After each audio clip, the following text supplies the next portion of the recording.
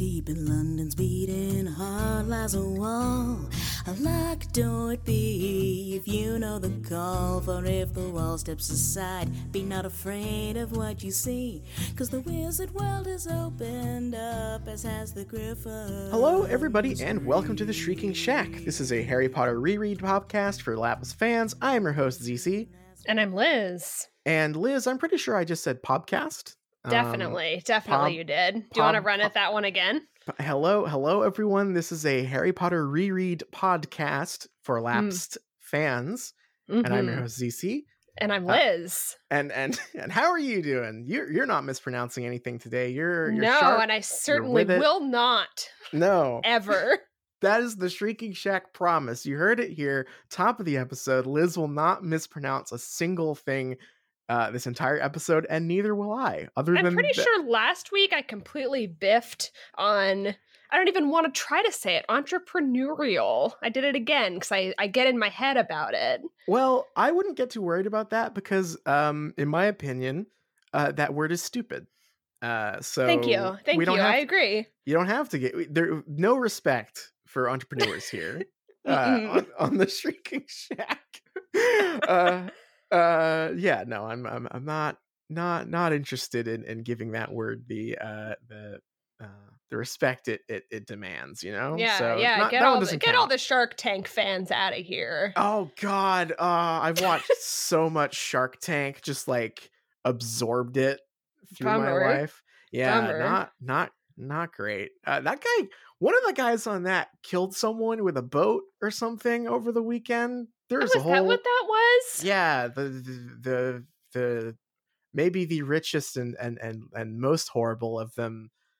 It's kind of up in the air. I don't know exactly which way round it was. Either he owns the boat, or he was on the boat, or maybe he was driving the boat. But he like decapitated someone with his boat on a lake. So yikes. I'm gonna go ahead and say to him, I'm out. I can't invest in that one. Not that one's not for me. Good call. We don't have a lot of news here. We've been dealing with kind of an uptick of news up until this week. We had the app.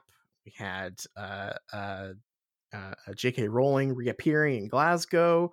But we have not really had anything this week. However, Refinery 29, the fine folks at Refinery 29 stepped up to the plate for us. This isn't news, but it is an op-ed that I think is very fitting for our podcast. Game of Thrones and Harry Potter are over, but for diehard fans, it's still a way of life. Neither of those things are over, though. Yeah, there's like 3 Game of Thrones prequels in the works. Yeah, for sure. A record-breaking 19.3 million people tuned into HBO for the finale of Game of Thrones in May. Almost immediately after leaving Westeros forever, again, not forever, 1.7 million of them signed a now infamous petition simply titled Remake Game of Thrones in Season 8. These millions of dedicated fans were, and still are, since signatures are still rolling in, demanding the 8th season of the HBO series, an adaptation of George R.R. Martin's still unfinished A Song of Ice and Fire series, to be rewritten to a more satisfactory ending. That won't happen. While a prequel TV series... No, it won't. And ostensibly 2 more books are on their way. Hopelessly devoted fans of the TV series have in the meantime been shipped off to the island of misfit fans. They join an ever-growing pool of people who have watched their favorite thing, book, movie, show, even politician, that's very ominous, conclude its run, leaving them with only their art, fan fiction, merch, and thankfully each other. While they've had to let go of the story that brought them together, the communities haven't dispersed. They're still writing, creating, and moderating, and none of them have plans to leave. The story is still there. Yeah, it's fine. You can still talk about it. There are still themes, symbols, and characters you can discuss. Definitely. I held my next oldest sister's hand through the entire thing, and we bawled our eyes out because it was really like our childhood was ending. Renee McBrien, Instagram manager for popular Harry Potter fan site MuggleNet, told Refinery 29 over email about watching Harry Potter and the Deathly Hallows Part 2. Is she the one that has us blocked on Twitter? No, I don't think the Instagram manager has us blocked on Twitter. I was a week from getting married, and she had just graduated high school. It was really emotional for both of us.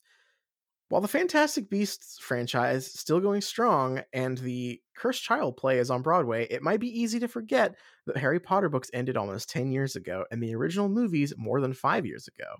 However, the franchise captured audiences with a similar Game of Thrones fervor. Oh, damn, I mispronounced a word. We gotta start over. 5 minutes and 30. Hello, everyone, and welcome to the Shrinking Shack. This is a Harry Potter reread podcast for Lapsed Fan. Let's see. Over 8 million people purchased the final book in the 24 hours following its release, and the final movie made $1.3 billion worldwide.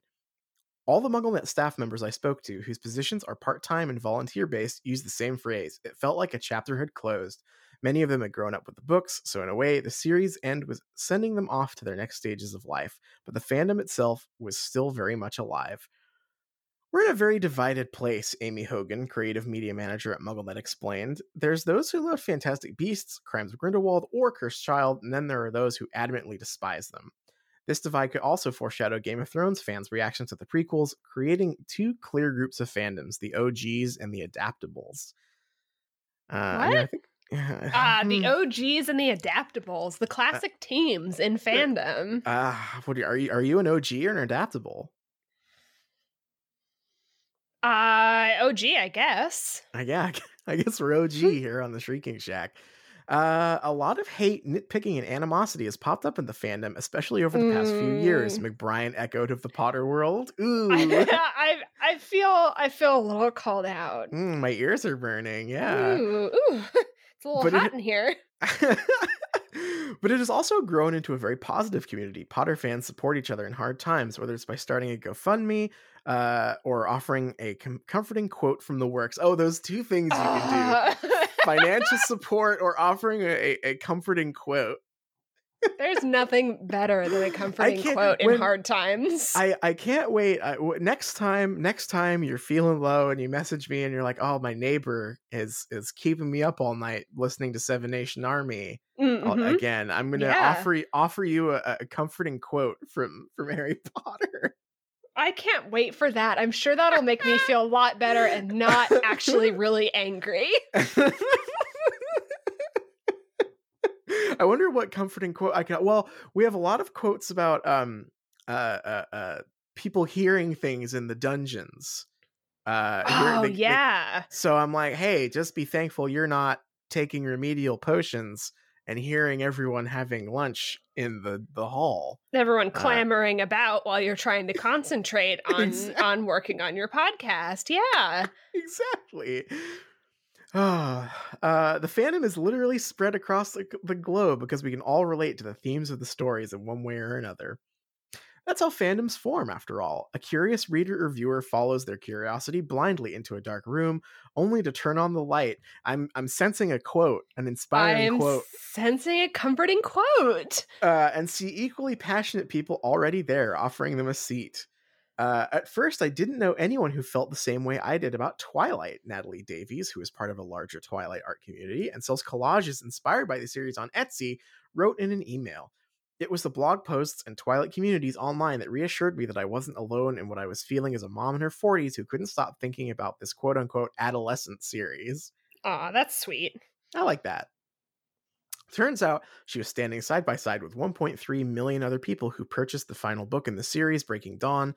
The final film adaptation, Breaking Dawn Part 2, earned a total... Oh, this is sad, actually. This is kind of a dunk compared to the Harry Potter number they cited earlier. Breaking Dawn Part 2 earned a global $8.3 million in 2012. That is not much globally for a blockbuster film. That's a bummer. I'd like to say I support Twilight fans. Oh yeah, absolutely. Just out of the gate here. For sure. 2, I think Breaking Dawn is maybe one of the worst books I've ever read. I put it down halfway through. Like I just straight up could not finish it.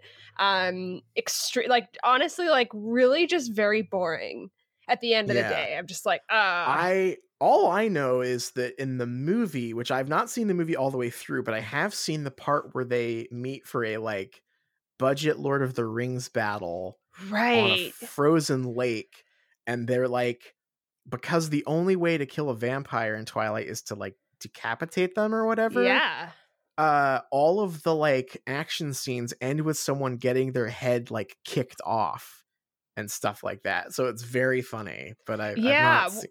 Well, that's the thing is like Breaking Dawn, I think is, like I said, one of the worst books I've ever read. And yet I think that the Breaking Dawn Part 2 movie is the one I'm most interested in because all of those decapitation scenes were added for the movie because nothing happens in the book. Yeah, I'm pretty sure they invented that whole scene wholesale for the movie, and also to get like more, because it's Michael Sheen, like hamming it up as like the evil vampire king or whatever. Yeah, the Italian vampire king, 100%. Which just sounds like a great time to me, honestly. I believe that whole sequence also ends up being like a dream or a vision. Yeah, and doesn't actually happen. So I want to watch that movie at some point. That would be a fun one to watch for sure. 7 years later, Davies is still making Twilight-inspired collages she sells for anywhere between $3 to $20 on Etsy, from small Edward Cullen paper ornaments to a painting of Bella's bedroom. She's stuck around because she's watching the next generation begin to discover the series and continue to find new podcasts and events related to the franchise. But the main reason is simple. She just loves it. I can't imagine anything else capturing my imagination in the way Twilight did, she says. It's never going to get old for me. It's never going to tarnish or bore me. There is a great need we all have to appreciate things that make us happy and bring us joy. I like Natalie. She's got a good head on her shoulders here about her fandom. I'm a big fan. Harry Potter fans are similarly resolute in their desire to stay rooted in the fandom. I think 20 years from now, the films will be remade, Meg Scott, social copy media editor at MuggleNet, predicts. I think in 200 years from now, the films will be remade. I think 200? Yes! 20 years from now, and then after that, 200 years from now, the films will be remade. I think generations of Potter fans will come to pass, and people whose grandparents hadn't even been born yet will be reading Harry Potter in the future. Yes, people do keep reading books. Although I honestly have a legitimate question, and it's kind of going back to the Twilight thing. I know that like kids now are still reading Harry Potter, right? Yeah. Like I know that to be true. And I don't mean this as a dunk. No. And I know some people are certainly coming to Twilight new, but is that like a thing? Like are new people coming to Twilight? I'm really not sure it is. Twilight really felt like a flash in the pan to me. Yeah, it's interesting, right? Because like, again, like you say, like I don't mean this to like dump on Twilight at all. I don't think everything needs to be a massive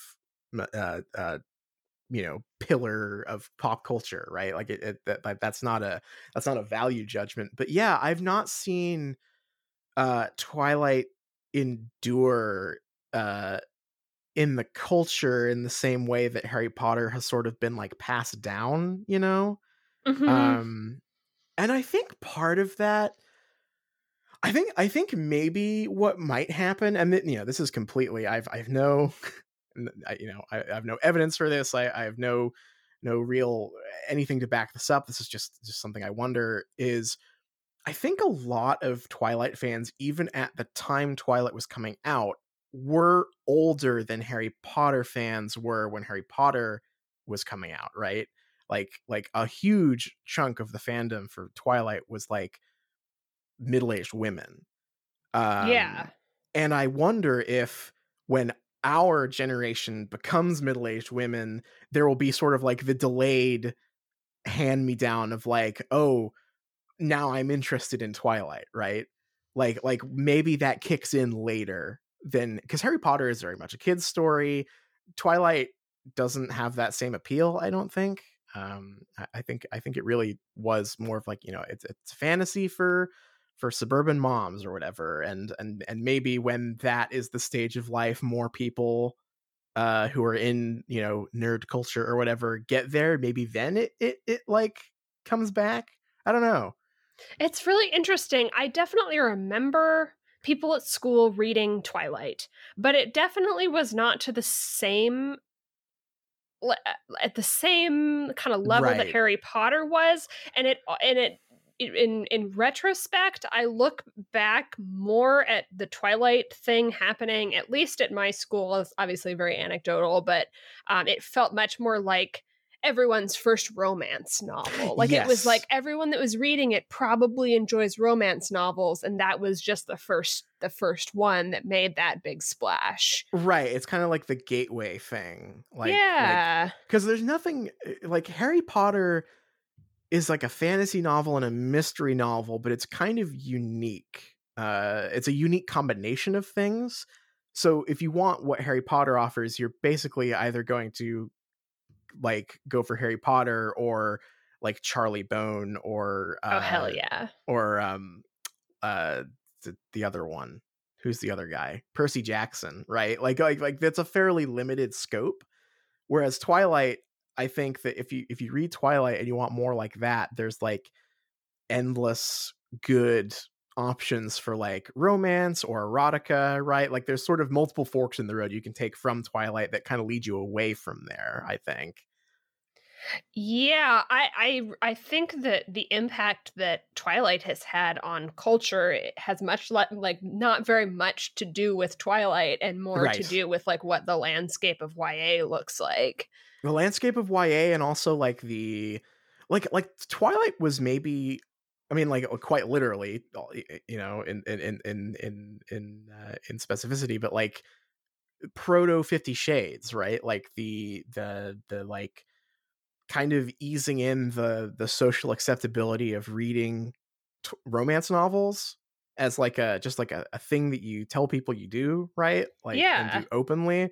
So maybe 50 Shades sort of like superseded it in that sense, where it's like you know, now the everyone got used to it with Twilight, and now the real shit kicks in, right? I don't know. It's interesting. This is all very blessed, but we have to move on and get to the heart of why I picked this article. So you might remember that there was an ominous list there that included fantasy films, books, and politicians, right? Yeah, I do. Not everyone is hopeful that the thing they love will return. In fact, author Andrew Schaefer is dreading it. Shortly after Barack Obama and Joe Biden left the White House, amidst all the sadness and hopelessness that was plaguing Hillary Clinton voters, Schaefer and Quirk Books published the presidential fan fiction Hope Never Dies, an adventure buddy comedy that reunites the president and his vice president for a rollicking, Amtrak-inspired thriller. Its sequel, Hope Rides Again, was published this summer. And the third one, well, I can't really write a third one until I know what's going to happen with Joe Biden, Schaefer told Refinery29 over the phone. Biden had entered the 2020 race for president, and it's possible he could win, which would ironically dull the shine of Schaefer's fantasy. I think it would just defeat the purpose of the book. What I want for the country and what I would want for a book series are two vastly different things. What a fucking amateur. What an amateur to sit there and be a published fan fiction writer and care about canon at all.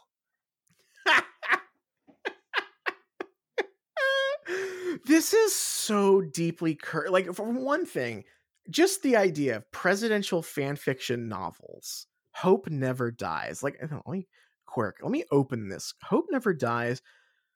Oh, it's got a cover illustration of Joe Biden driving a Pontiac with Obama leaning out the window and pointing ahead triumphantly. I was trying to deflect. Sorry, we got it. Hope Never Dies is a 300-page work of political fan. Oh, that's a review. I don't want a review. I want the description. Give me the fucking description. Vice President Joe Biden and President Barack Obama team up in this high-stakes thriller that combines a mystery worthy of Watson and Holmes with the laugh-out-loud bromantic chemistry of Lethal Weapon. Vice President Joe Biden is fresh out of the Obama White House and feels adrift when his favorite railroad conductor dies in a suspicious accident. What? Leaving behind an ailing wife and a trail of clues to unravel the mystery, Amtrak Joe reteams with the only man he's ever trusted, the 44th President of the United States. Together, they'll plumb the darkest corners of Delaware, traveling from cheap motels to biker bars and beyond as they uncover the sinister forces advancing America's opioid epidemic. Oh no, that came out of nowhere. Oh, this is grim. This is some grim stuff. Just write fiction. I mean, I know it's fiction. But ugh. Yuck. I don't like it. Tastes bad. That's what I have to say about that one. But for more straightforward fandoms like Game of Thrones, the legacies of Twilight and Harry Potter should give them hope. I'm a lot less interested in the fandom than I used to be. Leafeon123, who created the Reddit forum Freefolk, told Refinery. By the way, good taste in evolutions. Sure. Leafeon's great. I don't have any plans to stop moderating, but I spend a lot less time browsing for my own enjoyment. Instead, they're focusing on what's ahead, the HBO prequels, George R.R. Martin's final books. They've already added new moderators to the forum in preparation for these releases, and as far as the TV ending is concerned, the community is much bigger than the showrunners anyway. I think the future is bright, Leafeon says. It's still a beloved universe. It's not the end. It's just the end of a chapter, even if the next one is taking almost 20 years to write. Yeah. I do not think I didn't read this to like dunk on the Refinery 29 article specifically. It is just that horrible nugget of information about the Joe Biden fan fiction that really just sticks in my craw here. This is unrelated, but it is reminding me that I always see, whenever I go to Target, I see that James Patterson book. Oh, the one he wrote with Bill Clinton? Yes. That's what it reminds me of. That is so cursed. That is one of the that is a cursed tome. That is a Necronomicon that I know. And ever it's like, want to open. I know that they wrote that fiction together, right? Like it's just like a pretty run-of-the-mill like popular fiction thriller, different thing than this fan fiction about Joe Biden and Barack Obama, but they are lighting up the same, like if I were in like an MRI, it's lighting up the same part of my brain. Yes, yeah, the same dark corner of your brain that you really don't want activated, that reminds you that there are people who are like fans of politicians. Yeah, don't do that. Just don't. Do that. And I also love, I love this idea that like, I mean, this is like the most cursed conclusion of that stupid shit people said when Trump was elected. That was like, oh well, at least it'll be good for art, right? Like, oh, suffering makes good art. Which I mean, on its face, it's just a stupid, horrible thing to say, but like. This is what those people mean, is like, damn, I'll get to write a book about Joe Biden doing a fucking Sherlock mystery with Obama, and I'll make some money off of that. That's worth having a shitty president for. Do you think there are politician imagines on Wattpad? Like, do you think there's like Barack Obama imagines? I just inhaled through my teeth so hard I think I nearly swallowed my tongue. We should put a pin in that and check that out later. I can't think about this anymore. Shall we talk about our reading for this week? Yes, let's. We read 2 chapters this week. We did. They were very short. They were. The first one, do we want to do them one at a time, or do you want to just go through both of them and then talk about them? Let's go through both of them, because honestly, like, the events are so chronological, it's basically one chapter. Yeah, absolutely. So the first one we read is chapter 35, called Fight and Flight. Umbridge and Harry pretty much just get marched out into the Forbidden Forest with Hermione, who clearly has a plan. But as they, go deeper into the forest, Umbridge is starting to get nervous. But Hermione is still very confident. But Harry notices that she's not doing what he thought she would do, which would be to lead them to Grop, but instead kind of walking in this other direction. But she's pretty sure of herself, and we find out why when we encounter the centaurs. Umbridge insults them pretty much immediately when they start to say to get out of their forest. And she, says that they're not. She calls them beings and says some, horrible racism stuff at them. And so they carry her away.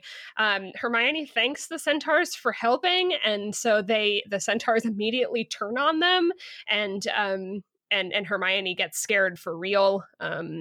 The centaurs essentially say that, we're not here to help humans. These kids thought they could just march in and get saved by us. We're going to take them away with that other woman. So Hermione's very scared now and crying, and she, tries to apologize. Harry tries to apologize, but there's someone else is coming, and then Grop appears, and he's yelling Hagrid. He's looking for Hagrid, and he shows some sort of recognition of Hermione. He says her name, and then the centaurs like shoot him with arrows. They try to send him away, but he gets just kind of mad.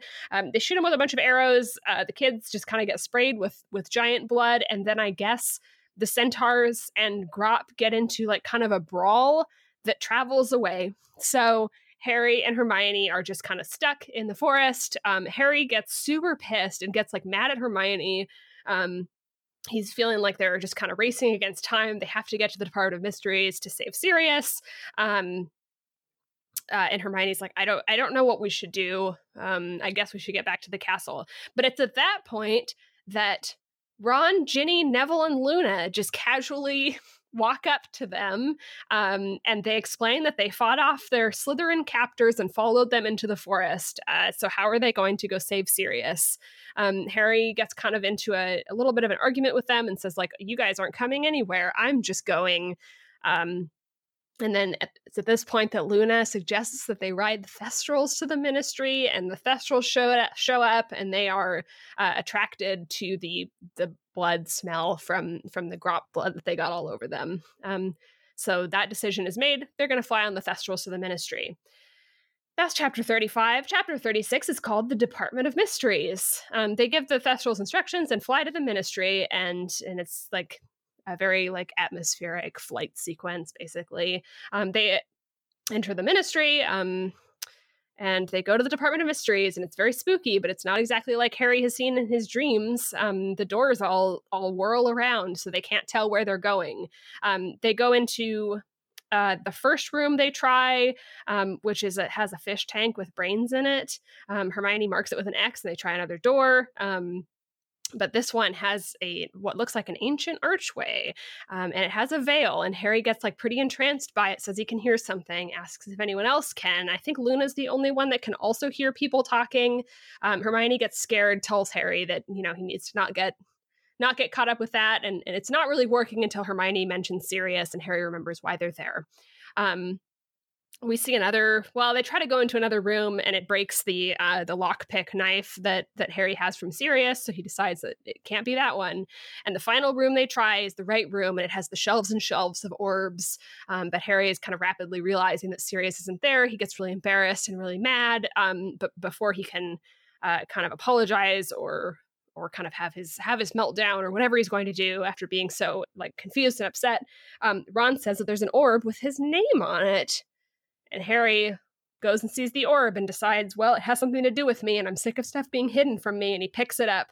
But it was a trap. Lucius Malfoy is there, and he's done just as they planned for him to do. That's the end of our 2 chapters. It's kind of a real whiplash. I was reading our chapters again this morning just to get ready, and I would say, frankly, I detest the first chapter that we read here. Yeah, I think that's fair. It's horrible. But I actually quite like some of the stuff in the Department of Mysteries adventure. So I guess there's that to look forward to in this discussion, right? Yeah.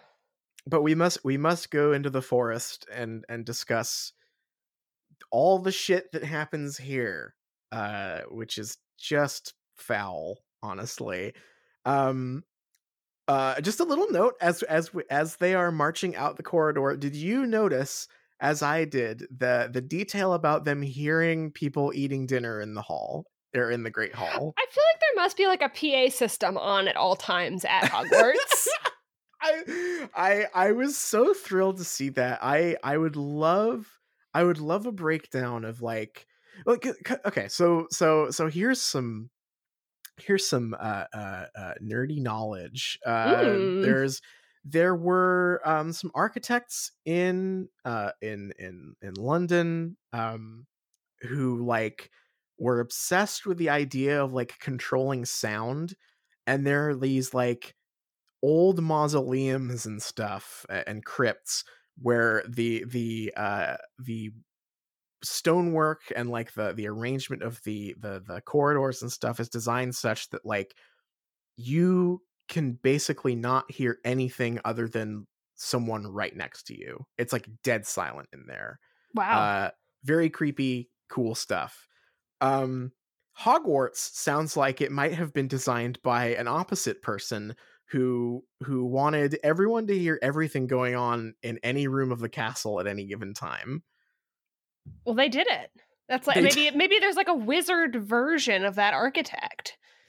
There's a wizard. He saw that stuff and he was like, "That's stupid. I want the opposite of that. I want everyone to hear everything constantly." I'd love that so much. Just a very loud castle at all times. That sounds just miserable. That sounds horrible. Just the worst. But yeah, so that was like my one ray of sunshine in this chapter, which that has happened so much in this book. Like this book alone, there have been so many of those moments. Yeah, I mean, like honestly, the idea, like the setup of this scene is kind of fun. Like they're, you know, Umbridge is kind of marching them out at one point, and like it's sort of up in the air whether or not Hermione has a plan or not, and there's some good tension here. Sure. And the dialogue is kind of funny. Like they get to Hagrid's hut, and Umbridge is like, it must be in Hagrid's hut. And he's like, no, you stupid bitch, I hate you, and it's not in there. Really gets to be. There was something satisfying about like them kind of unloading on Umbridge here. Like, yeah, like there was kind of some fun, just like Hermione being really, really horrible to Umbridge, and them there was almost this moment where I was like, oh, am I going to actually enjoy this? Is it going to be like fun seeing Umbridge get her comeuppance or whatever? But no. Oh, there's also that very, very strange line about Harry wanting to turn around and grab her by the throat, which I thought was quite graphic. Yeah, some weird stuff like that keeps popping up in this book specifically, and I legitimately can't tell, and I guess it really doesn't super matter, but I'm not sure if it's supposed to be the Horcrux influence on him. Right, like his just extreme anger, or whether he's just an angsty teen and he's like, oh, I'm listening to Slipknot and I'm gonna choke my teacher, I hate her. Right, like right, yeah, it kind of could go either way. But this scene in the woods, once they get in a ways and the centaurs appear and surround them, is just a ideological train wreck, I think is the way I'll put it. Yeah, the thing that I thought of the most in this chapter is that horrible Disney Pocahontas movie. Yes. Mm-hmm. And that's like probably the most generous reading of this. I think, okay, frankly, obviously that movie has a shitload of problems, but I think that is probably like just purely pound for pound less horrible than this, because what is so gross and uncomfortable about this is this to me lines up way more with like that, you know, the subgenre of like horror films where it's about like you know, students who go to the Amazon and there's a fictional tribe there and they don't know they're cannibals and they get in too deep or whatever, and it's like like you know that someone was trying to write this maybe like deep down as like a pro like this is supposed to be like pro the centaurs in this situation, but it comes off in like just the most horrible I don't know. I this is a quite a tangent, but did you used to watch The Daily Show as a teen? Oh yeah. I can tell you the exact moment where I realized that The Daily Show might not be on the up and up. Sure. And it was in like 2006 or 7. There was a Daily Show bit where his gag, his hilarious gag about the protests going on was like this really smug thing about like, oh, you think that we're all stupid and violent, we're gonna prove you wrong by throwing rocks at you and shooting you or whatever. And I was like, oh, great read on this situation, my guy. That's exactly what's happening. and that is what this feels like. Umbridge, for as much as she is like cosmically punished as a character for being racist here, the way that she is punished is confirming all the things that she is racist about, which is just super fucked up. Yeah. Yeah. What I did not realize was that it was really the centaurs. Yes. Mm-hmm. I thought it was Grop. Me too. Yeah, I had movie poisoning. Is that what that's from? Yeah, I think in the movie it's just Grop. Are the centaurs in the movie?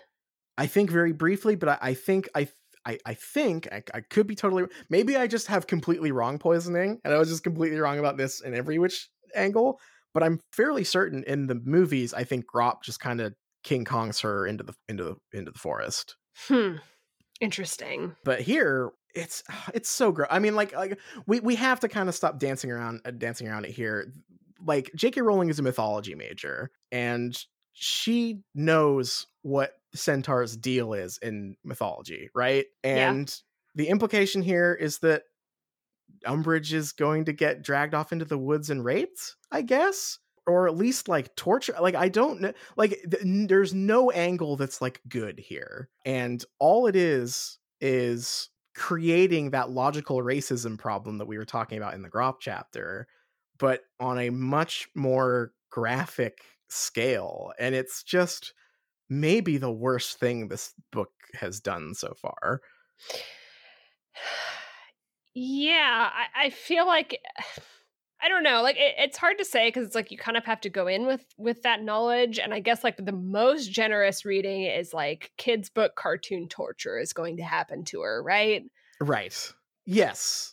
But I'm not saying that's good. But I'm coming in with that knowledge, and also the knowledge that J.K. Rowling has that knowledge, right? Yes, that's true. And I'm extremely uncomfortable. I'll back up because I'm, there's no actual like textual proof or whatever that's what happened, but like it's being purposefully vague in a way that it's hard not to fill in the blanks with that knowledge that I am bringing to the book, right? Yeah, I think the real, like, the thing that cements it for me was not even her being comically carried away, which is, like, regardless of what you know or don't know, is still just, like, a very, like, loaded image, I think. Yes. Mm-hmm.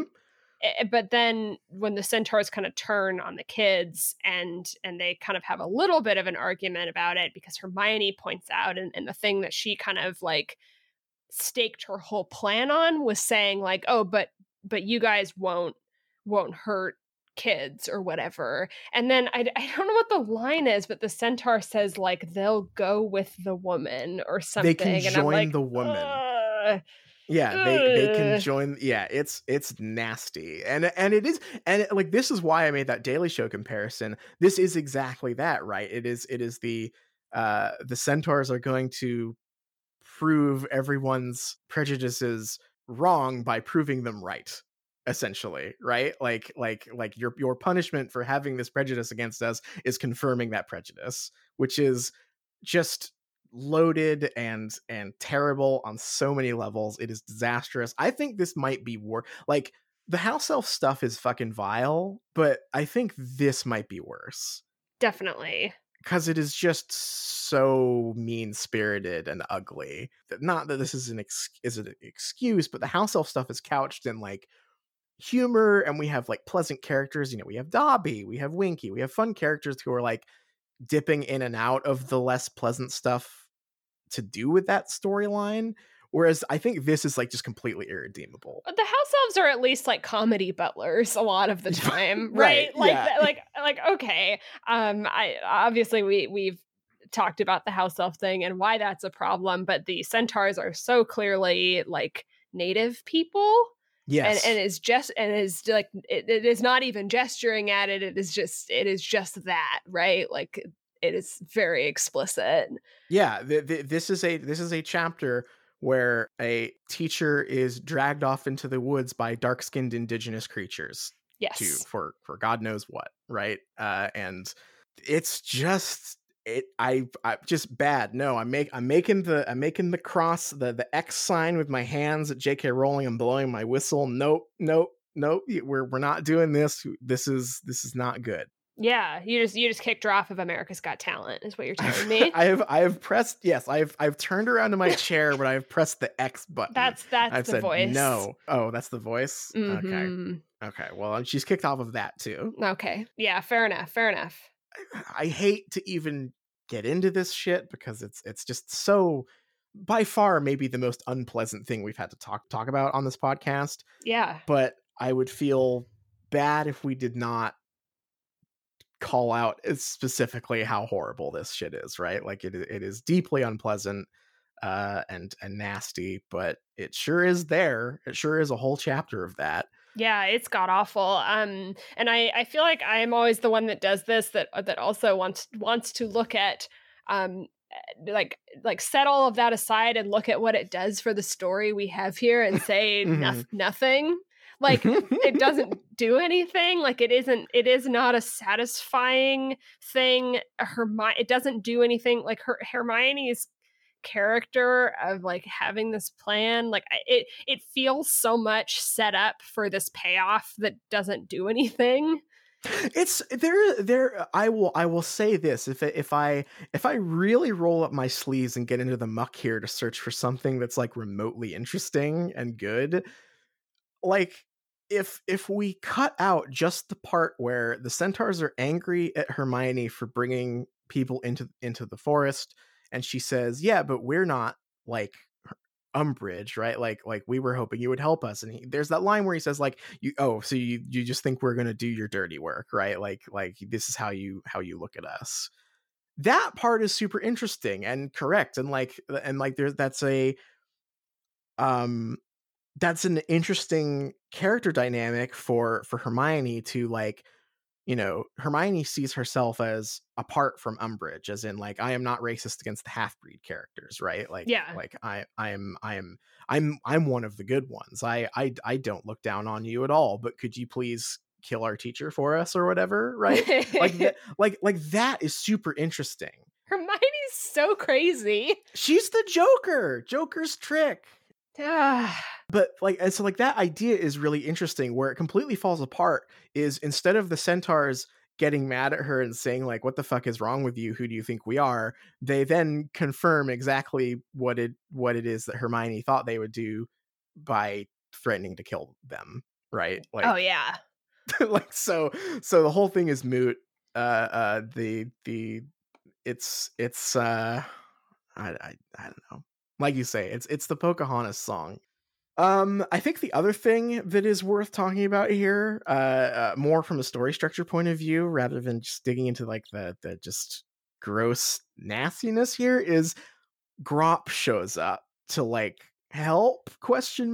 And this is super funny to me because Grawp served the exact same function as the centaurs, and he kind of bursts in from stage left to I don't really know what, like to do the exact same thing, to like to also be there to be the he bursts in to create a Tasmanian devil dust cloud with the centaurs and leave the scene. Oh, it's so stupid. It's he's only So, like, yeah, what was Grop's purpose in this book? We met him like 2 chapters ago. He was teased for like the entire novel, with Hagrid being beaten up and bloody and not talking about what it was that was hurting him. He is introduced and then is not talked about again until he bursts through the wall like the T-Rex in the Jurassic Park Super Nintendo game to like eat the centaurs or whatever. Like he just appears and like there we go. That's all he was there for. Completely insane. Just absolutely off the rails. I would say this is 2 entire plots that could have been cut from this novel, no problem, colliding to form one super bad plot that should have been cut from the novel, which is impressive. Somehow we got the Hagrid's Hut farce that exists in every single one of these novels, but we got it in the Forbidden Forest. We got it in the Forbidden Forest as an action sequence. Yeah. Very cool. I think if there's one redeeming thing, and I don't even know if this is a redeeming thing, this is just like a writing detail that stuck with me. The description of like 50 arrows flying into his face and then him brushing his hand over his face to break the bolts, but pushing the arrowheads in further is very icky. It's very icky and gruesome, but in a way that I was like, ooh, that's a very vivid image. Like yeah. I was at least like, ooh, that's painting quite a picture in my head. I was kind of disturbed by what was it? It's like golf ball sized blood droplets. Yes, the hail-sized droplets of blood that were falling on them. Yeah, there's some visceral action description stuff that, again, maybe it's just because I was like looking for fucking anything in this chapter, right? Like please fucking save me from this nightmare. So I'm being maybe extra charitable here by saying, damn, the violence was well described, but it was, I suppose. I can't believe that Harry could not piece together what Hagar meant. They both are sitting there like, Hagar? What Hagar? And then what does that mean? And then he says Hermie, and Hermione is just like, I think he's saying my name. Yes. Yes, stupid. I don't know if this is a case of J.K. Rowling imagining her writing as much more cinematic.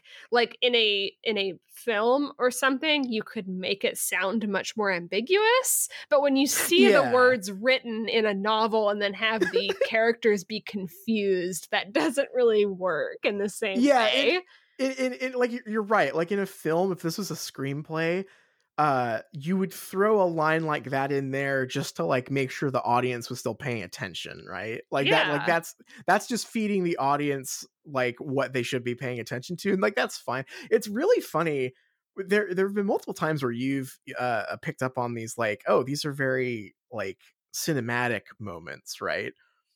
And it's really funny to me thinking, like, hearing you point those out and me going like, and her screenplays are really bad too, right? Like we now know what her actual screenwriting looks like, and so it's really funny to like pick over these things that are like, oh, this is fairly cinematic in this book, or like feels like a screenplay, and then remember like, oh, and then she did write screenplays. Ooh, it makes me want to read her screenplays though, which is a very cursed thing to say. I wonder if we should find a legal copy of that to purchase physically and read cover to cover to get a taste of her screenplay writing, because those are available to purchase legally at Target for money, and we will definitely do that if we are to look at the screenplays. Exactly. So they get away from this horrible nightmare Tasmanian devil dust cloud, as you say. And then who should appear but the rest of the party? I hated this. I could not believe it. I think I put my book down for like a second.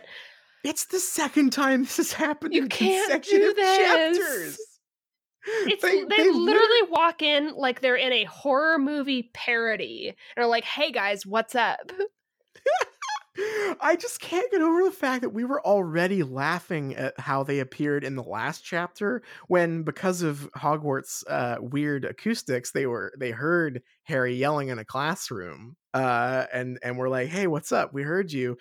And then not two chapters later, they do the exact same thing. They're like, "Oh, I bet they're in this part of the Forbidden Forest. Here we are." Hey guys, we saw a Tasmanian devil dust cloud in the Forbidden Forest and decided to check it out.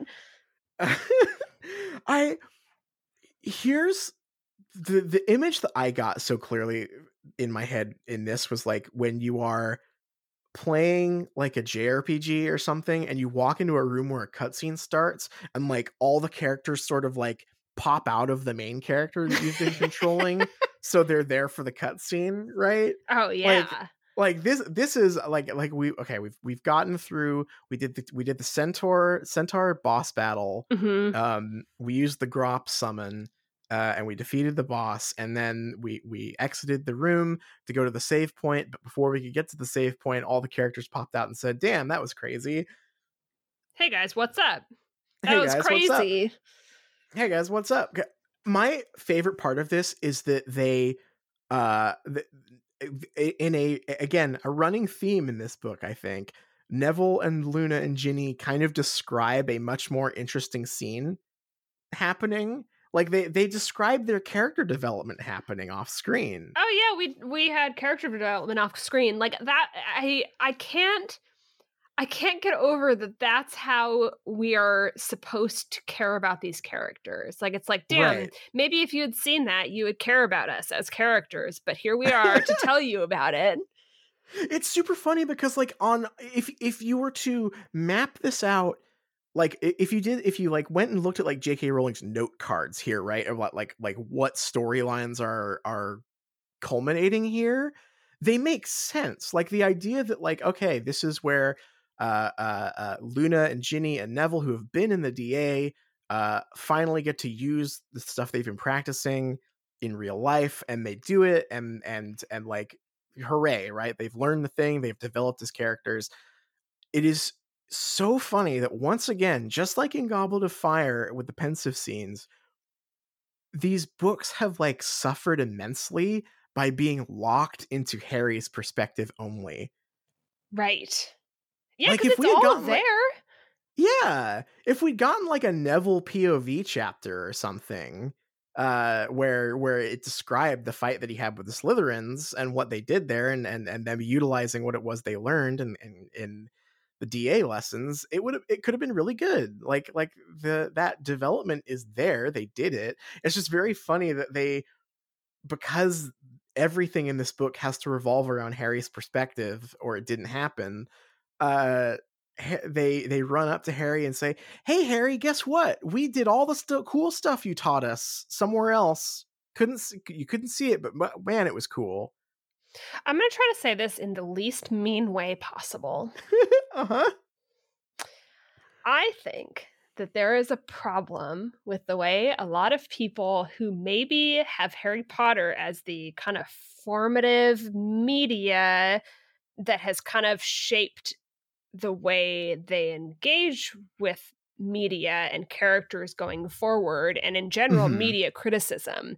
And I think that Harry Potter kind of has some responsibility for that. And a good example, I think, is Ginny, because this is one of those things that is often cited as like counter evidence to why Ginny is not a flat character, right? And it is literally like it's like a list of events, and one of the big ones is like, well, oh, you think Ginny is weak or like isn't a good character? Well, what do you say to her having used the killer bat bogey hex on Draco Malfoy when she was backed against the wall and didn't had to save everyone? And it's like, well, yeah, but there's more to it than just reciting an event that happened. Like, we didn't see that happen, but that is how the book treats her character as well.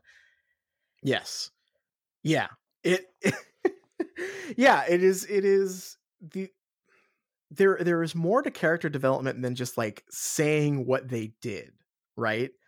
Like that doesn't that there's more work to do with characters than that. And for her to just like appear out of nowhere and say, well,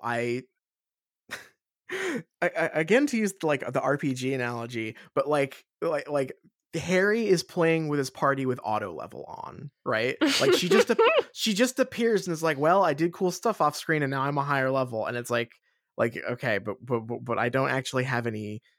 I don't know what Ginny thought, did during that whole thing. I'm just getting this information secondhand from her after the fact, and that is meant to like paper over her lack of like screen time, for lack of a better word, right? Yeah, I mean, there's so much like little character work that is done when you see those things play out. Like we don't know if she like overpowered Draco Malfoy and like had a duel with him and won, or if she waited and like waited to be like opportunistic or any of that. Like there are so many things that could have happened that we don't know. We just have we have knowledge of an event that we didn't see. And I hate seeing people use stuff like that as like ironclad evidence that Ginny is like a well-rounded character. I think that like this is always like a very commonly cited moment, but I think that for her character, like the most telling thing or her most like impactful moment for me so far in all of these books is the part where she kind of like admonishes Harry for forgetting that she was possessed by Voldemort. Yes, that's a really good moment because she's like super cold with him too. She just sort of like ices him out. Yeah. It's great. That's a really good moment. The way that you have been describing this just set off a light bulb in a dark corner of my brain. And it is that calling what Ginny does here like satisfactory character development is basically the same thing as saying that when Obi-Wan and Anakin are in the elevator at the beginning of episode 2 and he's 10 years older, and Harry is like, oh, this is like when I rescued you from that nest of Gundarks or whatever. Like we that's all love not that. character development. That's not character development. That is you know, maybe alluding to character relationships at best, but you cannot say that has developed the character. It really is like that. Just Ginny appearing. It's like, oh, I rescued Luna from a nest of Gundarks over there. Like, what's Luna like in a fight? There's so many things that could have been really cool in that scene, right? Like, yeah, did they underestimate her? Like, what? There's so much stuff that we could have found out if only we had seen it. if only. Let's talk about something that's like a little bit better than this, though. How about the Thestrals? Thestrals are cool, huh? I think Thestrals are neat. Thestrals are cool. They're horses with fangs. They got like reptile scales. They're neat. They're some fantastic beasts, if you ask me. Oh, I agree. They are fantastic beasts. Yeah, I as much as I despise the Centaur content and as silly as the Ginny and Luna and Neville stuff is as they arrive to like be part of this adventure, I like the Thestral stuff. I like this, like this is at least a payoff of sorts, right? Like except for the fact that Hagrid has already said like, yeah, Dumbledore likes to ride them sometime. God, I forgot about that. That'll never come up again. Like aside from that, I am into this payoff of like, to get where he wants to go, Harry has to embrace this thing he's been afraid of this whole time. It's neat. That's character development. That's real character development. That's themes too. That's themes. I kind of appreciated this scene for what it's worth. Yeah, I also think that this probably is the best Luna moment, which is when she is described as riding side saddle on the Thestral. Yes, that was very cute. I will say though that like, as you know, this idea of like there's this whole argument about them like, oh, we're coming with you. No, you're not. Yes, we are. This whole back and forth was so stupid because like one, like you said, like these are 3 severely underdeveloped characters to be like bringing into the final battle, right? Like just all of their potential has been squandered off camera, not on the page. They're just quickly filling Harry in on what happened as they arrive. But I have a theory about why these 3 characters are coming along for the ride specifically. What would that be? This book all along was marketed and like described by J.K. Rowling as like, at the end of this one, someone will die, right? Yeah. And this to me really just feels like bringing in more characters into the final battle for the sake of it. Like this is just purely there to build suspense. Like you're throwing more variables in there. Who could it be? Who's gonna die? I hope it's not Neville, right? Yes, it is something that I did not consider. You did preview this theory to me yesterday, and I was like, oh, that makes so much sense. At the same time, she really probably should have made us care about these characters if that was supposed to be attention. And I think that's why I didn't think of it, is because I'm like, who gives a shit? Like, okay, right. So Luna dies. Okay. Yeah, the character who was introduced in this book, if she had died, that would have been kind of funny. But yeah, that's like really the only thing I can think of, because like as much as Neville especially is a character I want to like so much. Like I loved him. Do you remember when we were doing book 1 and we were talking about like, wow, Neville's sure in this a lot. Like he's getting way more character time than I thought. I still am kind of holding a candle for Neville being this great character that's underappreciated, but he has had at least like 3 good moments throughout the series, which now that I say that out loud sounds like I'm making a joke, and I'm not. I'm not trying to, because I'm like, oh, I can think of like 3 really like powerful, impactful like character moments that he's had, which is probably more than I can say about a lot of the characters. Like book 1, standing up to his friends, I think it's like a cute moment, and I think it's like good. It fits the tone of like a kid's book and doesn't feel hokey or like overly moralizing. I really like that. I really legitimately in this book enjoyed the stuff with his parents, and I also liked seeing Harry reflecting like on that and like not telling his secret, like between Harry like keeping that secret and also keeping Snape's. I think that did a lot for Harry's character. And then I also really liked the scene in the beginning of this book where Harry is feeling like apart from his friends that were prefects, and we have that time on the train with Neville. Like it wasn't my favorite scene or anything, but I thought that was kind of like a neat setup. Yeah, definitely. And I think we talked about this on the actual episode for the Goblet of Fire movie, but I really appreciated the changes that the movie made to Neville to bring him in more. Yeah.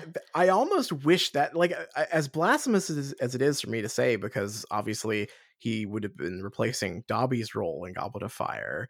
But having Harry, when he's on the rocks with Ron, hanging out with Neville more, and Neville kind of like ambiently studying herbology around Harry, I really liked that stuff. It made the second task make a lot more sense narratively. Yep. And it just like gave Neville something to do, and was like a good reminder, I feel like, to the audience, like, yeah, like Harry has other friends, right? And it was just cool to see Neville around more, I guess. I really like, that's like that movie is not great, but I think if there's one thing that really sets it apart is like this adaptation change of like having Neville front and center as sort of like Harry's surrogate friend while him and Ron are fighting. Yeah, definitely. And like, yeah, it would have been great to see Dobby. He probably deserved to do something other than just be someone that shows up to save the day for no reason. Like it made a lot like the stuff Neville did made a lot more sense for Neville, and also just felt more satisfying. Yes, absolutely.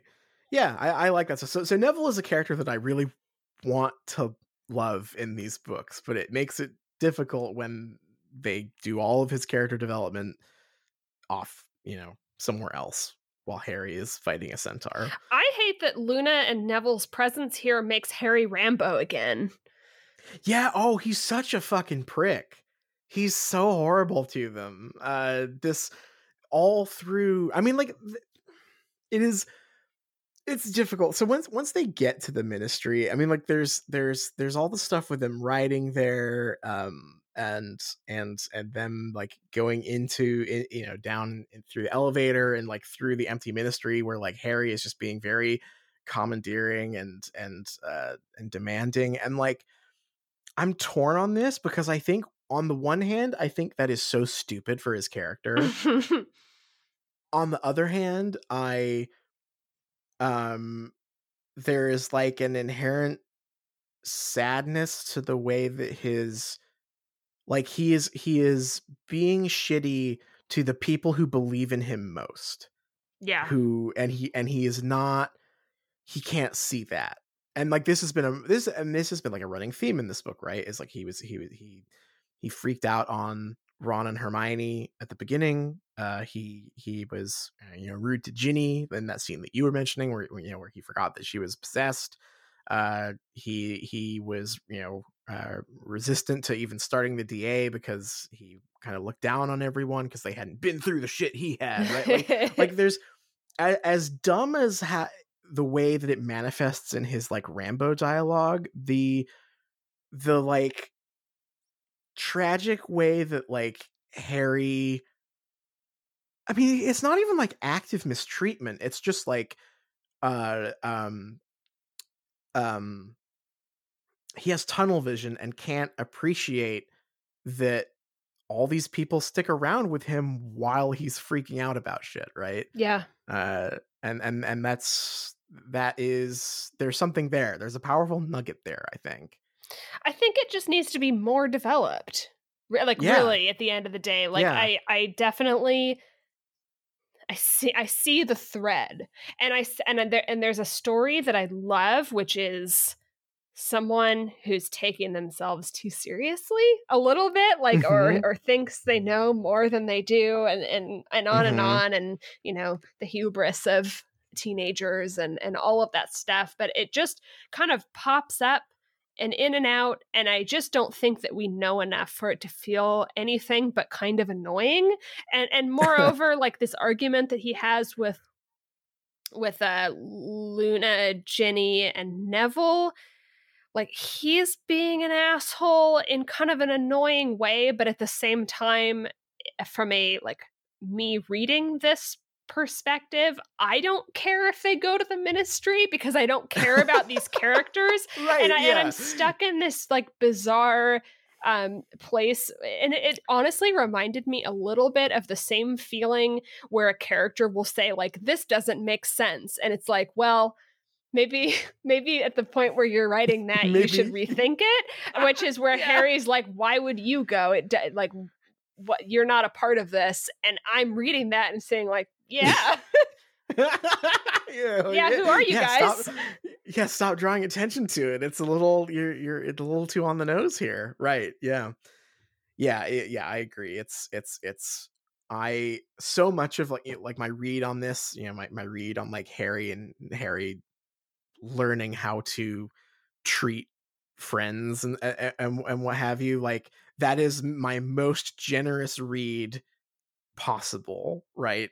Like frankly, I'm honestly starting to agree with a lot of the like Reddit comments, and like the peanut gallery comments you often see about this book, which is like, Harry is too emo, Harry is an asshole, and I'm kind of like honestly starting to get on their side. He's just kind of irritating to read, which is weird for me to say because generally I love shitty characters, right? Like that's fun to read for me usually, but it's so underdeveloped and so focused. It's almost like only aesthetic. Like, all his dialogue is really snitty and shitty and like snappy with everyone. Yeah. And it's just, I feel like I'm on the receiving end of it because I'm not getting any of his internal development here, right?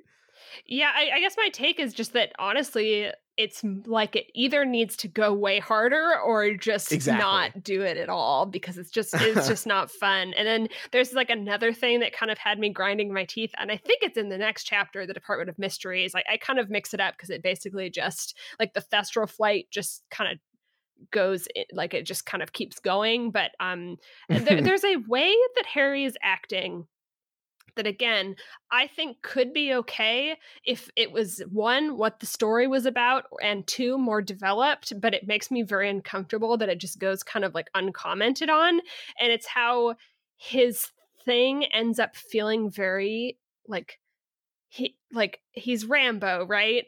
But it Mhm. comes off as kind of like paternal sometimes. They're like maybe that's crazy, but I was just like at the part where they're writing the Thestrals and he's like grizzled, experienced, like war veteran guy, and then he hears like a shriek and he's like, oh, he looks behind him and he's like, I don't see any bodies falling. The girls must be okay. And I'm like, fuck you, Harry. I hate you. Yeah. Yeah. No, that's spot on. Yeah, he's kind of just becoming team dad, but not in a way where it feels intentional. He's like if this was a story, I mean I'll hold on to this cuz the story ultimately is about him biting off more than he can chew, right? Yeah. And I do like the way that this chapter concludes the Department of Mysteries, but I don't know how much of that stuff that you're describing is meant to tie into that, right? Like if his whole attitude is meant to tie into this story about him, his hubris and him thinking that he is more badass than he really is, that's I think that's appropriate, but it just doesn't, no one comments on it. Like if it like there was no point where like if he had like turned around and was like, oh, I guess no bodies falling, I guess the girls are okay. Like Ron doesn't go like, what the fuck are you talking about, dude? Like you're not my fucking dad. There's no, I think we've said this before, even like on similar scenes in other chapters, but like it's difficult to pick up on whether or not that's the intended read because none of these characters seem to push back at him at all. Yeah, I mean the reason I don't even think that it's supposed to come off that way is the thing, and maybe that's like maybe I'm not being very generous because you're right. One of the things is that he's biting off more than he can chew, and he's not as experienced as he is. But I just have flashbacks from like high school of like all of the like very like traditional like teen boys just decided in like 11th grade they're like, I protect women now, and that's how Harry came off to me, and I'm like, oh, that gives me the creeps. Harry, stop it. And it's also just for no reason whatsoever. Also, like just that line specifically is so funny because it's like Harry would freak the fuck out if he saw a body falling. Right. Like, what is he gonna like? Okay, I didn't see any. Like, if there had been a body, would he just keep going? Like, oh, one down. Yeah. Right. Yeah. Like he's not. Yeah, he's not fucking Master Chief. Like he's not. He's not like making a calculated sack. He's not like, oh, okay, squaws, some of you may fall, but it's for the greater good. We have to get this Covenant bomb back to their ship. He's not doing that. Like I just, Harry, calm down, man. That's all I have to say to him. What do you think of the actual Department of Mysteries like scene? Harry joined the J-Rotzi. He's a J-Rotzi kid. It's horrible. Harry's joining the military because they'll give you a Dodge Charger at the end of your tour. It's so fucked up. They're gonna give him a firebolt. The Department of Mysteries was fine. I felt like I was in. There's a lot of video game references this episode. Oh, yeah. Hey gamers! Hey gamers! I feel like there's a dungeon in Twilight Princess where you have to like rotate a circular room and open up doors, and that's all I was thinking of. Specifically, that room with like the circular doors where it would like rotate each time, and they would have to like mark which ones they'd been through. That is so like video game dungeon design. Oh yeah. Oh man, and that Twilight Princess cuts, like it would make you watch a cutscene of Link pushing every single time. Like, I think there was one of those, like, I can't remember what they're called. The like laser blow you up things in the middle of the room. So that's what it reminded me of. Also, there is another like very visual cinematic description that she throws in here, which is the like room swirling and then the like blue flames becoming like a neon line. Yeah, I thought that was kind of cool. Like, that's an interesting description. Although, how much neon is Harry seeing in his life? That's a good question. Like where's Harry going where he's seeing neon lights? Because he's 15 years old, and it's not like the Dursleys take him to London. Like, he's not going to London to club, right? Like, he's not taking the bus into town and like going to any bars or anything. So I'm curious how much neon he's seen. I can't imagine. I feel like that was more of a note to the visual designers of the film. Yes, a little bit. So I like this scene. The stuff that I like the most is the like intentionally weird shit.